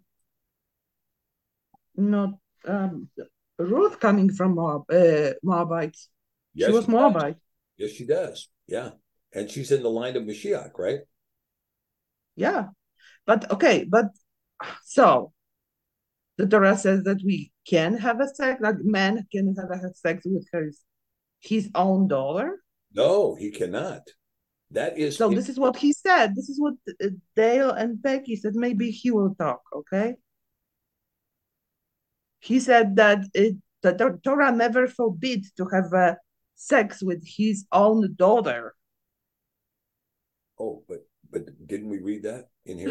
Please read it, the comments, Dale and Peggy. Well, this is Peggy. I'm the one that wrote that. And actually, it's been something kind of important to me because I was a victim of incest at the hands of my father at a very young age. And I remember months ago looking through that part of the Torah and thinking, look, it spells out all these specific relationships that are not allowed, and it never ever includes that a man should not have sexual relations with his own daughter. And that really hurt me, and I didn't understand why is that left out? Is that acceptable? Why is it not stated in there when it's stating all these other relationships that are not permitted? Why does it fail to state that a man should not have sex with his own daughter? And if anyone can find it in there that it is in there, I would like to know that. But I have not found it. And where it specifically goes through all the different relationships that are forbidden, it doesn't state in a man and his own daughter. It's in Leviticus. Excuse me. You have to go back to the law of the Leviticus. Yeah, hang on just 1 second, John. Let me take a look at that here. Let's see if we can find. You're talking about Leviticus 18. That's right. Yeah, and let's double check that, because I think this is a great discussion point, because of course we want to know this, right? Okay, let's see. So in Leviticus 18:9, the nakedness of your sister, the daughter of your father, or the daughter of your mother, whether she be born at home or born abroad, you shall not have the nakedness of your son's daughter or your daughter's daughter. Okay, so that's talking about your grandchildren. Nakedness of your father's woman's daughter. Your father's woman's daughter. So that would be your sister, right? She's your sister or your half sister. Correct. You shall not uncover the nakedness of your father's sister. That's your aunt. You shall not uncover the nakedness of your mother's sister. She's your aunt. You shall not uncover the nakedness of your father's brother. That's your uncle. You shall not approach his woman. That's your aunt. You shall not uncover the nakedness of your daughter-in-law. She is your son's woman. And you shall not uncover her nakedness. You shall not uncover the nakedness of your brother's woman. That's your niece. You shall not uncover the nakedness of a woman and her daughter. Neither shall you take her son's daughter or her daughter's daughter to uncover her nakedness. Now, this arguably is a passage that would refer to you in your case. You shall not uncover the nakedness of a woman and her daughter. So if you're married to a woman and she has a daughter, you're not to take her daughter. Neither are you to take her son's daughters. Now, you might look at this and say, well, this is referring to a woman who was married before and had a daughter, but it doesn't say that, right? No. So you shall not uncover the nakedness of a woman and her daughter. Neither shall you take her son's daughter or her daughter's daughter to uncover her nakedness, for they are her near kinswoman. It's wickedness. So I think this is a declaration that when you're married to a woman and she has a daughter, you cannot touch her daughter, even though it's described as her daughter. I mentioned how that's couched in the Hebrew. Thank you, sir. That really helps my heart. Yeah, because I do think that this is that this does answer that question. That, and this is a difficulty in people who think that they have an excuse. I mean, in your own heart it's wrong. Right. A man who's molesting his daughter knows in his own heart it's wrong. He knows it's wrong, and he shouldn't be doing it. And trying to find a scriptural loophole that would allow a person to do that is absolutely reprehensible. You can't do that. You should have a sense of right and wrong and a sense of decency. And so yeah, and of course, what I have found that, like when we were in Washington, I think they say something like 8 out of 10 girls in Washington were molested in their childhood. Something like 8 out of 10. It's very, very high that people think it's permissible to do that kind of thing. And it simply isn't. It's not permissible. And so the Torah here, I think, is yeah. So I think it does speak to that. Okay. In a roundabout way, it just wasn't immediately recognizable to me when I was looking through those verses. So thank you for. And I am so sorry, Peggy, that I put that on the top of the topic. Sorry. That's fine. Thank you. No, I think it's something that has to be discussed, because guess what? The Torah has real application in our lives. Yes. It does. And we need to understand that. Okay. So with that, let's get into the Haftarah and let's see what it has to say to us. Maybe it's going to deliver some good news. And as we're preparing for the Haftarah, I just want to reiterate that chapter 28 of Deuteronomy is upon us right now. And it'd be well worth the time for those of you that know this to share this with your politician friends and tell them they need to wake up and smell the coffee while they still can. There's no time like the present, right? Okay, let me see if I can share the screen here. Okay, here we go. Okay, Melissa McIntyre. You want to go ahead and give us... Arise and shine. Hallelujah. Arise, shine, for your light has come, and the glory of Yahweh is risen upon you. For behold, the darkness shall cover the earth, and gross darkness the people. But Yahweh shall arise upon you, and his glory shall be seen upon you. And the other nations shall come to your light, and the kings to the brightness of your rising. Lift up your eyes round about, and see. All they gather themselves together. They come to you. Your sons shall come from far, and your daughters shall be nursed at your side. Then you shall see and flow together, and your heart shall fear and be enlarged, because the abundance of the sea shall be turned back unto you. The forces of the other nations shall come unto you. The multitude of camels shall cover you, the dromedaries of Midian and Ephah, all they from Sheba shall come. They shall bring gold and incense. They shall show forth the praises of Yahweh. All the flocks of Kedar shall be gathered together unto you. The rams of Nebaioth shall minister unto you. They shall come up with acceptance on my altar, and I will glorify the house of my glory. Who are these that fly as a cloud, and as the doves to their windows? Surely the isles shall wait for me, and the ships of Tarshish first, to bring your sons from far, their silver and their gold with them, unto the name of Yahweh Eloheka, to the Holy One of Yasharel, because he has glorified you. And the sons of strangers shall build up your walls, and their kings shall minister unto you. For in my wrath I smote you, but in my favor I have had mercy on you. Therefore your gates shall be open continually. They shall not be shut by day nor by night, that men may bring unto you the forces of the other nations, and that their kings may be brought. For the nation and kingdom that will not serve you shall perish. Yea, those nations shall be utterly wasted. The glory of Lebanon shall come unto you, the fir tree, the pine tree, the box together, to beautify the place of my sanctuary. And I will make the place of my feet glorious.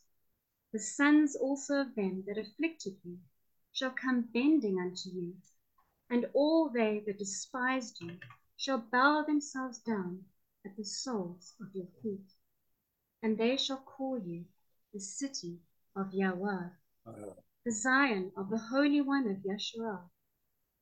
Whereas you have been forsaken and hated, so that no man went through you, I will make you an eternal excellency, a joy of many generations. You shall also suck the milk of the other nations, and shall suck the breast of the kings. And you shall know that I, Yahweh, am your Savior and your Redeemer, the mighty one of Yaakov. For brass I will bring gold, and for iron I will bring silver, and for wood brass, and for stones iron. I will also make your officers peace, and your exactors righteousness. Violence shall no more be heard in your land, wasting nor destruction within your borders. But you shall call your walls Yeshua, and your gates praise. The sun shall no more be your light by day, neither therefore brightness shall the moon give light unto you. But Yahweh shall be unto you an everlasting light, and your Elohim your glory. Your sun shall no more go down, neither shall your moon withdraw itself, for Yahweh shall be your everlasting light, and the days of your mourning shall be ended. Your people also shall be all righteous. They shall inherit the land forever, the branch of my planting, the work of my hands, that I may be glorified. The little one shall become 1,000, and a small one a strong nation. I, Yahweh, will hasten it in its time. Wow. Well, I have to admit that really blessed me in hearing that passage. And I do think also that this also is upon us. And all of this is just so remarkable. The darkness shall cover the earth, and the gross darkness the people. Are we in that time now?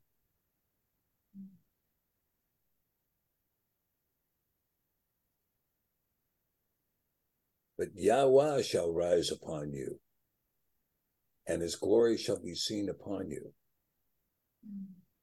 And other nations shall come to your light. They gather themselves together, and they come. The abundance of the sea shall be turned back to you. The forces of other nations shall come unto you. Right? All of these things, right? That will come.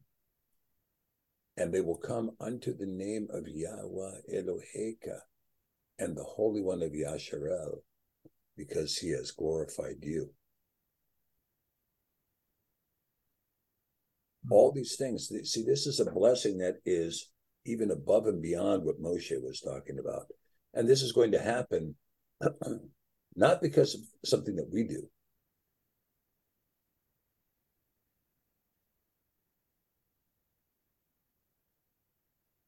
The sons also of them that afflicted you shall come bending unto you, and they that despised you shall bow themselves down at the soles of your feet, and they shall call you the city of Yahweh, the Zion of the Holy One of Yasharel.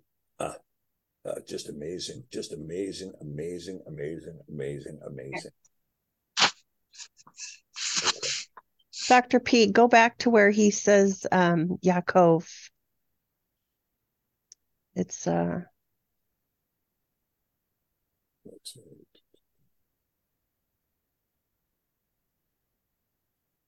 okay, so it's right there in 16.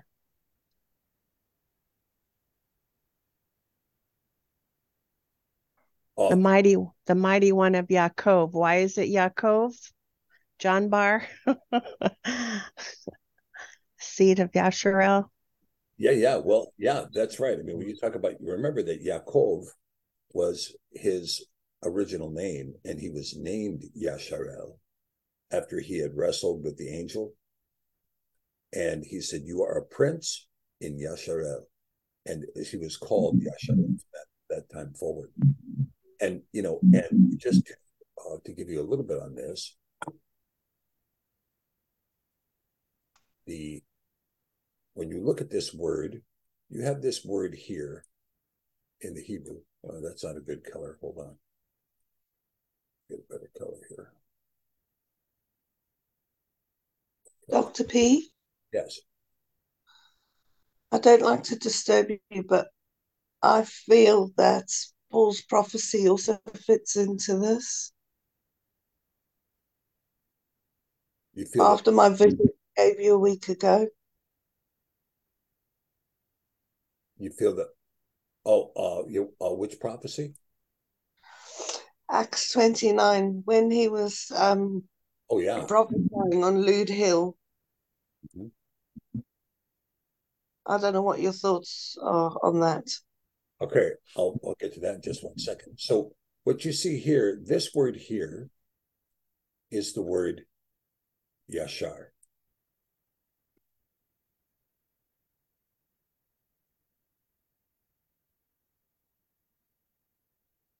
And this word is the word El.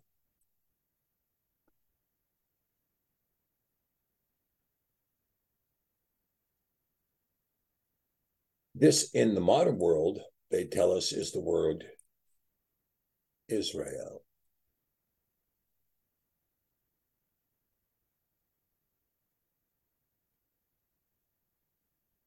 But as you can see, it's really Yashar El. Yashar El. And this is the name that was given to Yaakov. So Yaakov, the mighty one of Yaakov, Yaakov is another name for Israel or Yasharel. Okay? All right. So let's stop the sharing for a second and let's see. We still remain the Torah portion of Lucas. Okay? And we should get to that. Does anybody want to read that the Besorah? Melissa, did you want to read the Besorah? Okay. All right, let's do the Besorah. I'll share that screen again. Just 1 second. Okay. Let's go ahead and read the Besorah. Yeah. Sorry, Doc. I just wanted to also say that it was the Yah or the Elohim of Avram, Yitzchak, and Yaakov. So, you know, it's to make no mistake that this is the Yah of Avram, Yitzchak, and Yaakov, to which the promises were made. Right, right. In that last chapter, and then you know we see the blueprint, if you will, of the new Yerushalayim, where he is the light, right? Right, right.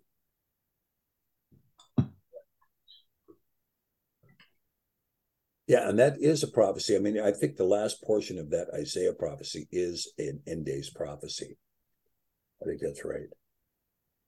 Okay, let's go ahead and read the Besorah. Melissa, if you want to go with that. Thank you. And as they led him away, they laid hold upon one Shimon, the Cyrenian, coming out of the country, and on him they laid the cross, that he might bear it after Yahushua. And there followed him a great company of people, and of women, which also bewailed and lamented him. But Yahushua, turning unto them, said, Daughters of Jerusalem, weep not for me, but weep for yourselves and for your children. For behold, the days are coming, in which they shall say, Blessed are the barren, and the wombs that never bore, and the breasts which never gave suck. Then shall they begin to say to the mountains, Fall on us, and to the hills, cover us. For if they do these things in a green tree, what shall be done in the dry? And there were also 2 other criminals, led with him to be put to death. And when they were come to the place which is called Calvary, there they crucified him, and the criminals, one on the right hand and the other on the left. Then said Yahushua, Father, forgive them, for they know not what they do. And they parted his raiment and cast lots.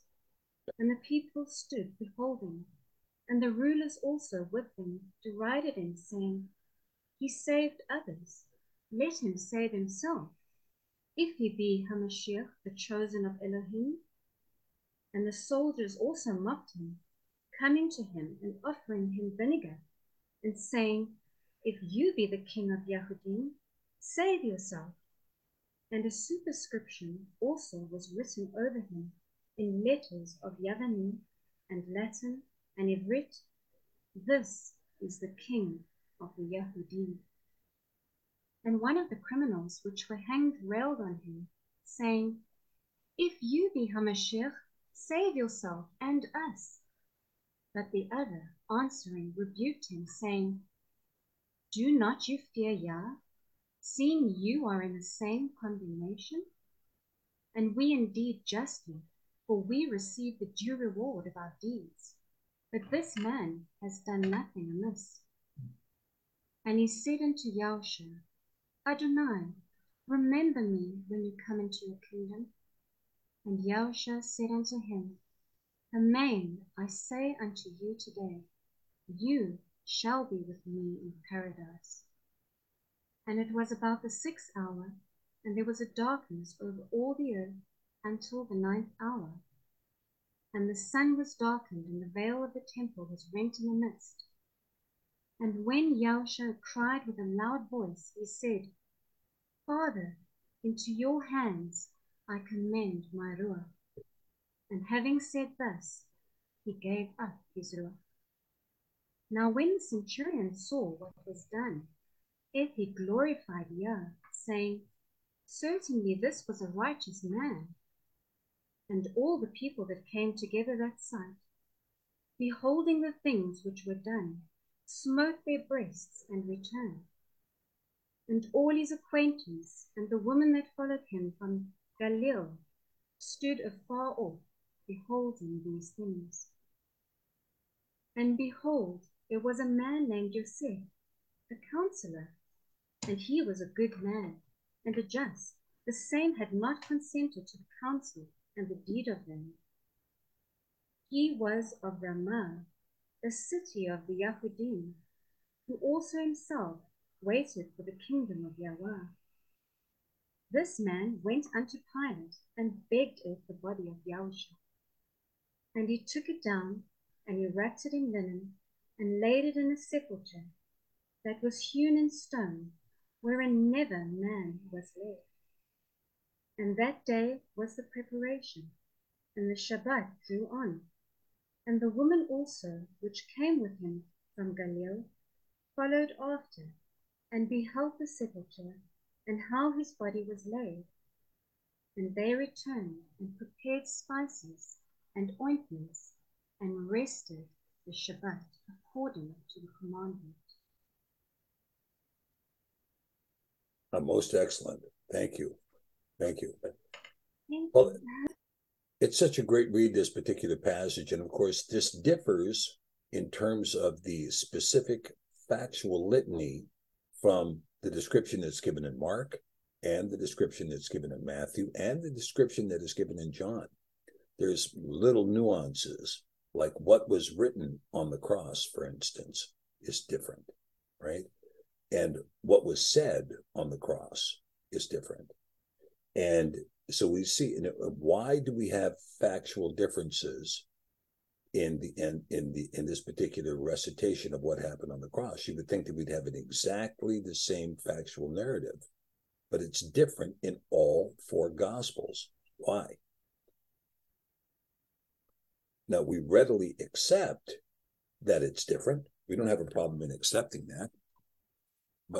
But the question I have for you is that why do we not have a question of accepting it when there's appears to be things left out in some of the Gospels that are included in other Gospels? And you would think that at the time of the crucifixion, that everybody would be on the same page in terms of giving you the exact data as to what happened. But that's not the case. Now, there's several things to conclude from this. And I think this is a widely accepted view that these were written by different authors in different places at different times, pursuant to their recollection. In other words, the whole of the New Testament wasn't crafted by a single author who wrote it all down and said, here you go. Different authors, different places. Now, it's generally accepted that Mark was written by the apostle known as John Mark, who was being mentored by Kepha, Simon Peter, who had gone into Fortress Babylon, which is now modern-day Cairo, Egypt. But at that time, it was called Fortress Babylon. And they had gone there. They had left. They'd done some traveling. They went up to Antioch. They went to Cappadocia. Hold on just a minute. We obviously got a moose in the backyard here.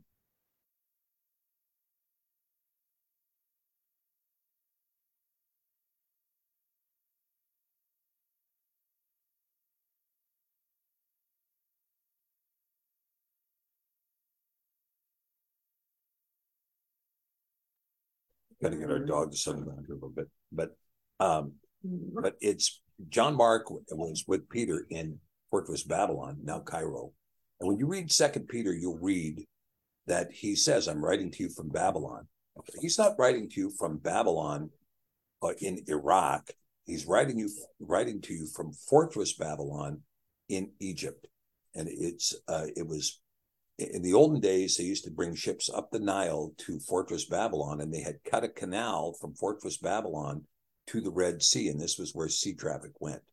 And this is where John Mark was, and this became the foundation of the Coptic Church, which would later be completely established pursuant to political permission in the 4th century following the Council of Nicaea, given by Constantinople, when Rome adopted Christianity as the religion of the church. And so the foundation that was being laid in Fortress Babylon would become the Coptic church in Egypt, which ultimately would be expressed in Alexandria under Cyril, who brought the church to bear in dominance at the point of a sword. He did so by killing the Jews in the city and tearing down the idols of the pagans and the other heathens that had different idols going on in Egypt. Okay, Matthew, on the other hand, was probably writing in Jerusalem. The Gospel of Matthew.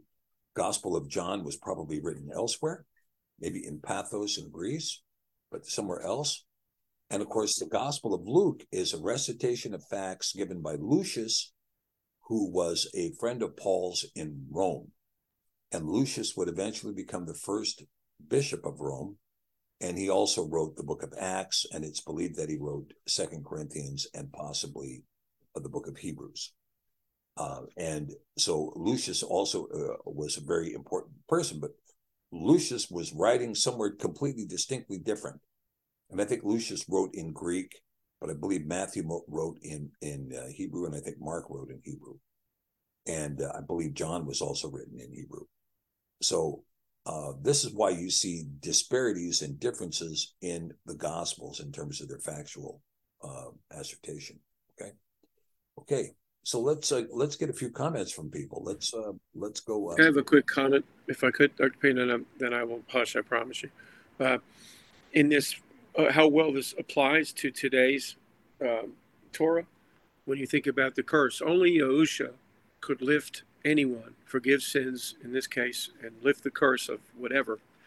When you think about what he said in Lucas here, that he said, weep not for me, but weep for yourselves and for your children. And so if you go over to 50, where it says, the blood of all the prophets, which was shed from the foundation of the world, may be required of this nation. And so some 40 years later, did they not eat their own children? All those things. When you look at the writings of Josephus, how graphic it is. All those things came upon them. And so when Yah speaks, it is. And what's coming upon this entire earth is going to be the worldwide. And so how sobering that is to ponder on that, because when he spoke it, he's not, this isn't a past thing. He spoke it. And the only release that you can get is through Yahusha. That's the door to be forgiven and released, and how privileged we are to know this. Yeah, I think you're right on it on that one, Angelo. I think it is coming on the whole earth. It's coming on the whole earth, and it is incumbent upon us to see that and to know that. And we've got an interesting combination of passages. We talk about Deuteronomy 28, or the promises of Deuteronomy 29. The promises in the passage of Isaiah were huge. This huge blessing that is there. But you can see that when that blessing was ignored, and at the time of the crucifixion of Mashiach, their Messiah had come unto them, and they did not know him. And part of the reason they didn't know him is because the name of Yah had been taken from their lips. This is in Jeremiah 44. And because of that, they had no idea that he had come in the name of the Father, and they did not know him. And so at any rate, you're right. And what we see and what came upon Jerusalem, I mean, there were 1.5 million people slaughtered by the Romans in 70 AD in Jerusalem. I mean, it was just an absolute bloodbath. Dead people. I mean, can you imagine 1.5 million people? How many people that is? Men, women, and children lying all over the ground, blood everywhere. And then the Romans, who in this particular case, they were Roman soldiers, but they were mostly from Turkey and Syria. They elected to remove every stone of the temple, and every stone was removed. And this is why, people want to go and they want to give adoration to the Temple Mount. And the Temple Mount is, if you think that the Temple Mount is something associated with the second temple, with the temple of Yah, then you're despising the words of the gospel, because the gospel says categorically every stone was removed. Every stone. Did they not take that upon themselves against order? That's how when Yah speaks, it's done, because it was an order to not do that, and they went against it. Is that correct? My understanding of that when I read that they took it upon themselves, so they fulfilled prophecy even in spite of what someone, whoever the general was, did not order that. Is that correct? Yeah, that's correct. Yeah. The general, I think it was Hadrian who was responsible for that burning. And you're right; they did not. It was not ordered. The soldiers from Turkey took it upon themselves to remove every stone. That's correct. Right. Correct. And so so I mean, so here you see, but it was following the prophecy that was given. The prophecy said every stone will be removed, and it was. And we either believe that or we don't. And if you're a Christian United for Israel, a Kufi, and you think that the Temple Mount is part of the temple, well, then you're anathema to the gospel. So that's something to think about. And and then also what you see here is that you're right. The cursing came upon Jerusalem at this point, and the cursing comes upon the whole earth. And when we see this cursing come upon the whole earth, remember, kumiori kiva orek ukvod Adonai alak sarah. Arise and shine, for your light has come. And because our light is coming, and the darkness of the world, this darkness that comes upon the whole earth, is not a darkness for us. It is not a darkness for us. And you should never say, I'm going to learn to live in the dark, because you don't need to be in the dark. We have the light of Mashiach in us, upon us, and through us. And we will live in that light, notwithstanding whatever darkness comes upon the earth. Okay. Amen. Chris, Melissa, did you guys have anything you want to add to this? Doc, the last verse to me was an important verse because, well, wait a minute, let me just get it here.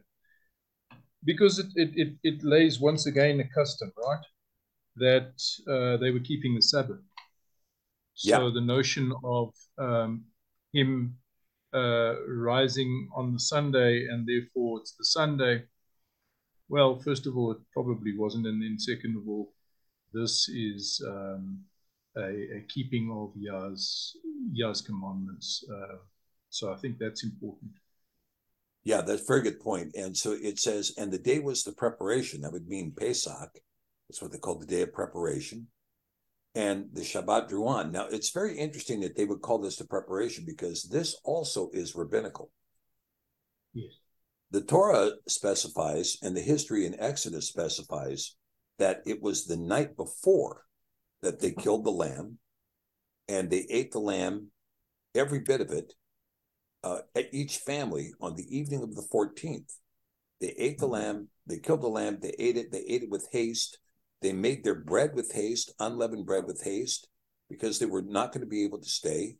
And the following day, they left Egypt during that day. So the Pesach Seder, whereas in the Jews, they're going to have this Pesach Seder the first night of Matzah. That is an incorrect feast. And yes, the scriptures do record it as they were preparing to have the feast that night and doing the slaughter of the sheep during the day, whereas Mashiach had correctly kept the Last Supper. He had correctly kept the Pesach the evening before. That had been done correctly. And equally important, that the record also shows that during the meal that they had, the record only reflects them eating bread and drinking wine. There's no discussion of any other food going on at that Last Supper. Now, there may have been other food. The record doesn't say anything that they were eating anything else, but there is a clear record of bread and wine. And this took place in the Pesach Supper. So is it reasonable to conclude that they were eating lamb at this Pesach Supper? They may have been. But the idea that the Christian church teaches that, they were slaughtering sheep the next day at 3:00, which was exactly the hour that Mashiach died on the cross. Well, to the extent that they were slaughtering sheep at 3 o'clock, that is absolutely anomalous to the Torah, because the Torah does not require any Levite to sacrifice any sheep at the temple.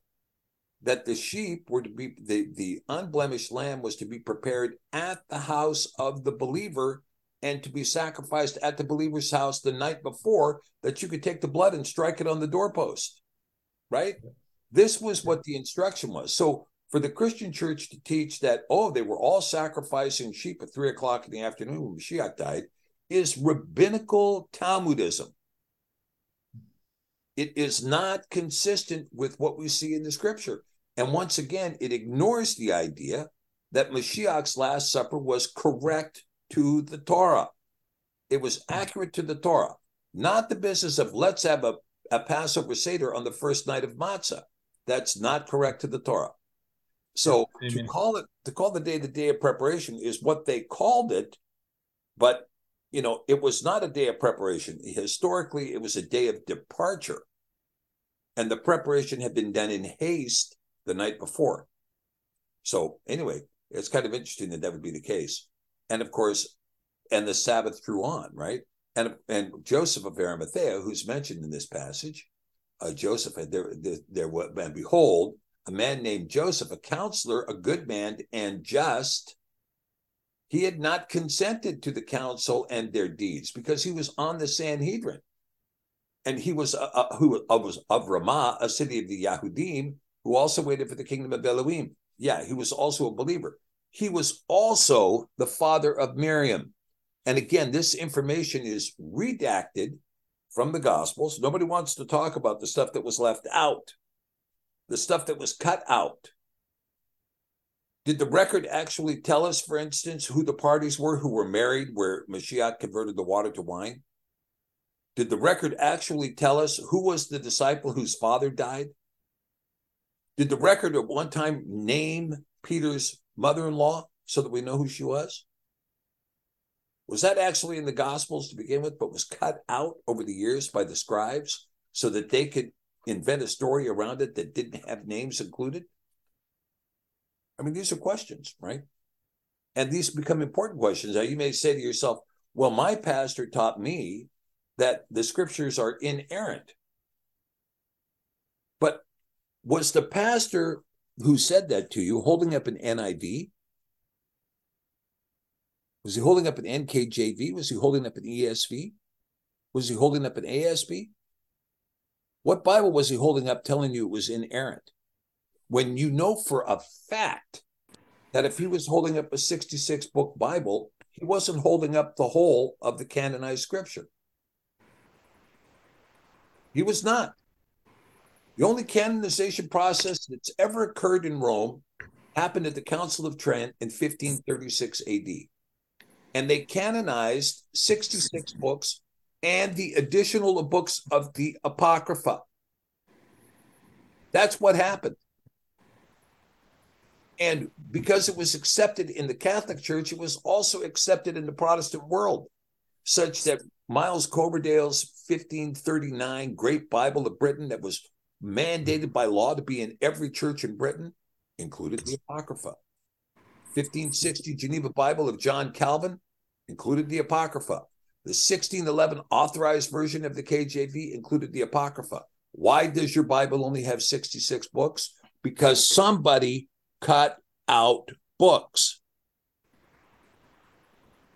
And if they were willing to cut out books, were they also willing to cut out sections of the text? Westcott and Hort certainly did in the late 1800s, and that's fraud.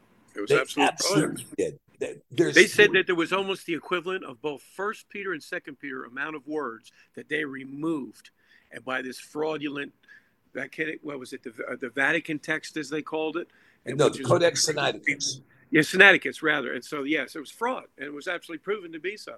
And so that's what most of these scriptures are based on. A lot of this in the 20th. That's correct. And let's talk about that for just a second, Angelo. The Codex Sinaiticus was found in this, seminary at the Sinai, and it was found by a self-appointed archaeologist who had no training whatsoever. His name was Tischburn, And Tishburn showed up, and he finds this document in the trash can in this monastery.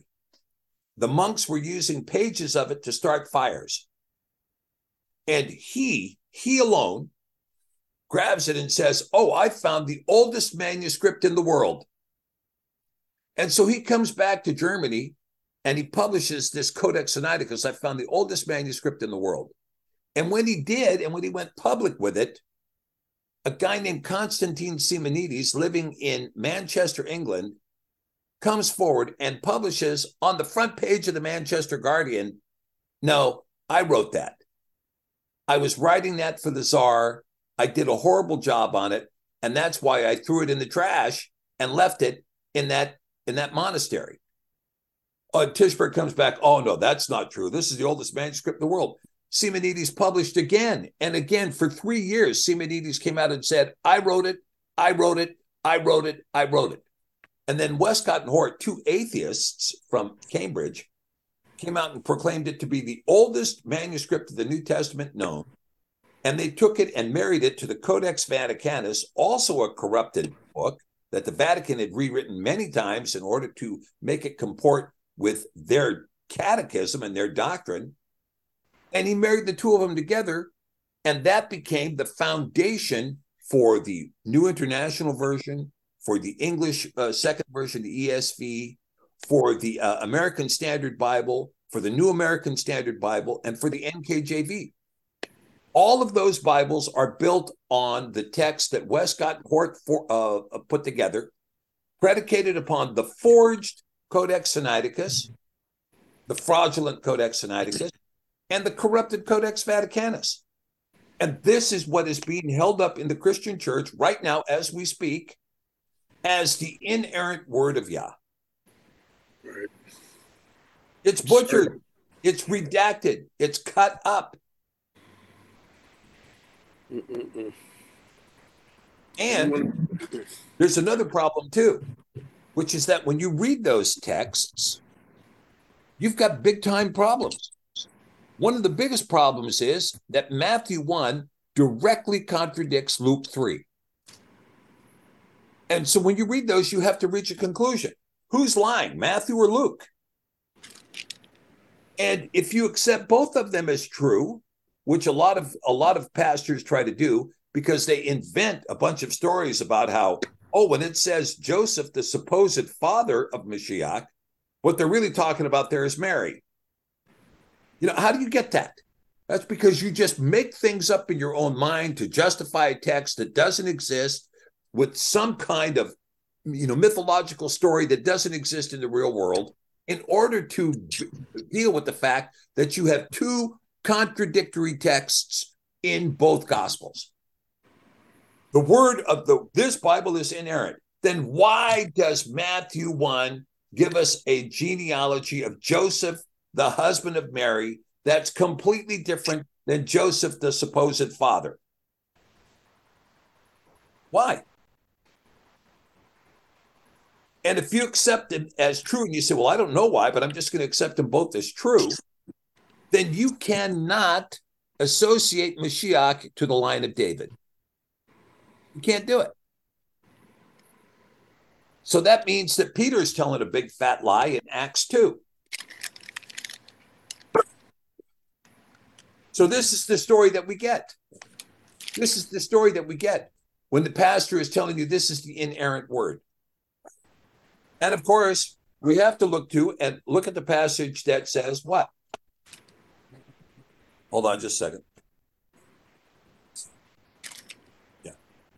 Yeah, I'm going to have to get going. Look at the passage that says, the scribes and Pharisees sit in Moshe's seat, diligently do what they tell you to do. Now, I know a lot of people say, well, that's only when they're sitting in Moses' seat. Well, you could look at it from that point of view, or you could read it in the plain text. What the scribes and Pharisees tell you to do, you need to do. That means you need to read the Mishnah. That means you need to read the Gemara. That means you need to read the Talmud. You need to respect the oral law, and you need to respect the 10 pillars of Judaism. That's what's in most people's Bible. Problem. It's a problem. So anyway, with that, I hate to say it, guys, but I'm going to have to go. So, John, let's go through some comments here. So, I hate to be timely on this, but I've only got about 14 minutes left. Okay, so go ahead, John. John Barr. Yeah, I got a lot of points, but I'm going to summarize. If you look at all four Gospels, what they describe about the crucifixion, you can put the whole picture together. Each of them have different things in there, but it all will go together. If you can't just take one and say, well, why is this one different than that one? You go in and do all of it together, and you'll get a much better picture of it. The guy on the right cross that defended Yahusha that day against what the other guy on the left said. This guy is like the first in the kingdom. Today you will be with me in paradise. He's the only person through all of the trials who was an honest witness. He testified that this man, Yahusha, is innocent. You, guy on the left, and me over here on the right, we deserve our punishment. He repented and said he deserves what he's getting. And so does the guy on the left who was crying about this whole episode and mocking Yahusha. So, and then as far as the sign goes, Pilate knew Yahusha was the rightful king. He knew this because he knew the genealogy of the foremost people in the history of Judea. I didn't know that. He knew it because that's what they do. It's like our CIA. They know everybody that's anybody in every country in the world. That's what analysts do. So the Romans weren't any different. They knew everybody that was somebody in the royal lines as far back as the ancient times. So they knew that. There's no question about it. That's why Matthew knew it. He had access to the tax records that went all the way back to who had to go to Bethlehem, where Boaz's family and Ruth and their son Obed and his son Jesse and his son David had the records. This all makes sense, okay? So Pilate knew that's why he brought Yahusha inside away from the Jewish leaders and personally asked him this question: are you the king? What do you say? And Yahusha said, I'm not saying it, you said it. He didn't really answer the question, but he said that Pilate is correct. He knew it. You said it. And he did say it. What Pilate wanted to know is Yahusha himself in that time running around Judea claiming that he's the king? In other words, formulating an insurrection against Rome. And the answer is no, he wasn't doing that at all. So that sort of, again, go back and research this stuff for yourself and you will come up with these things because it's all in there. And Luke's gospel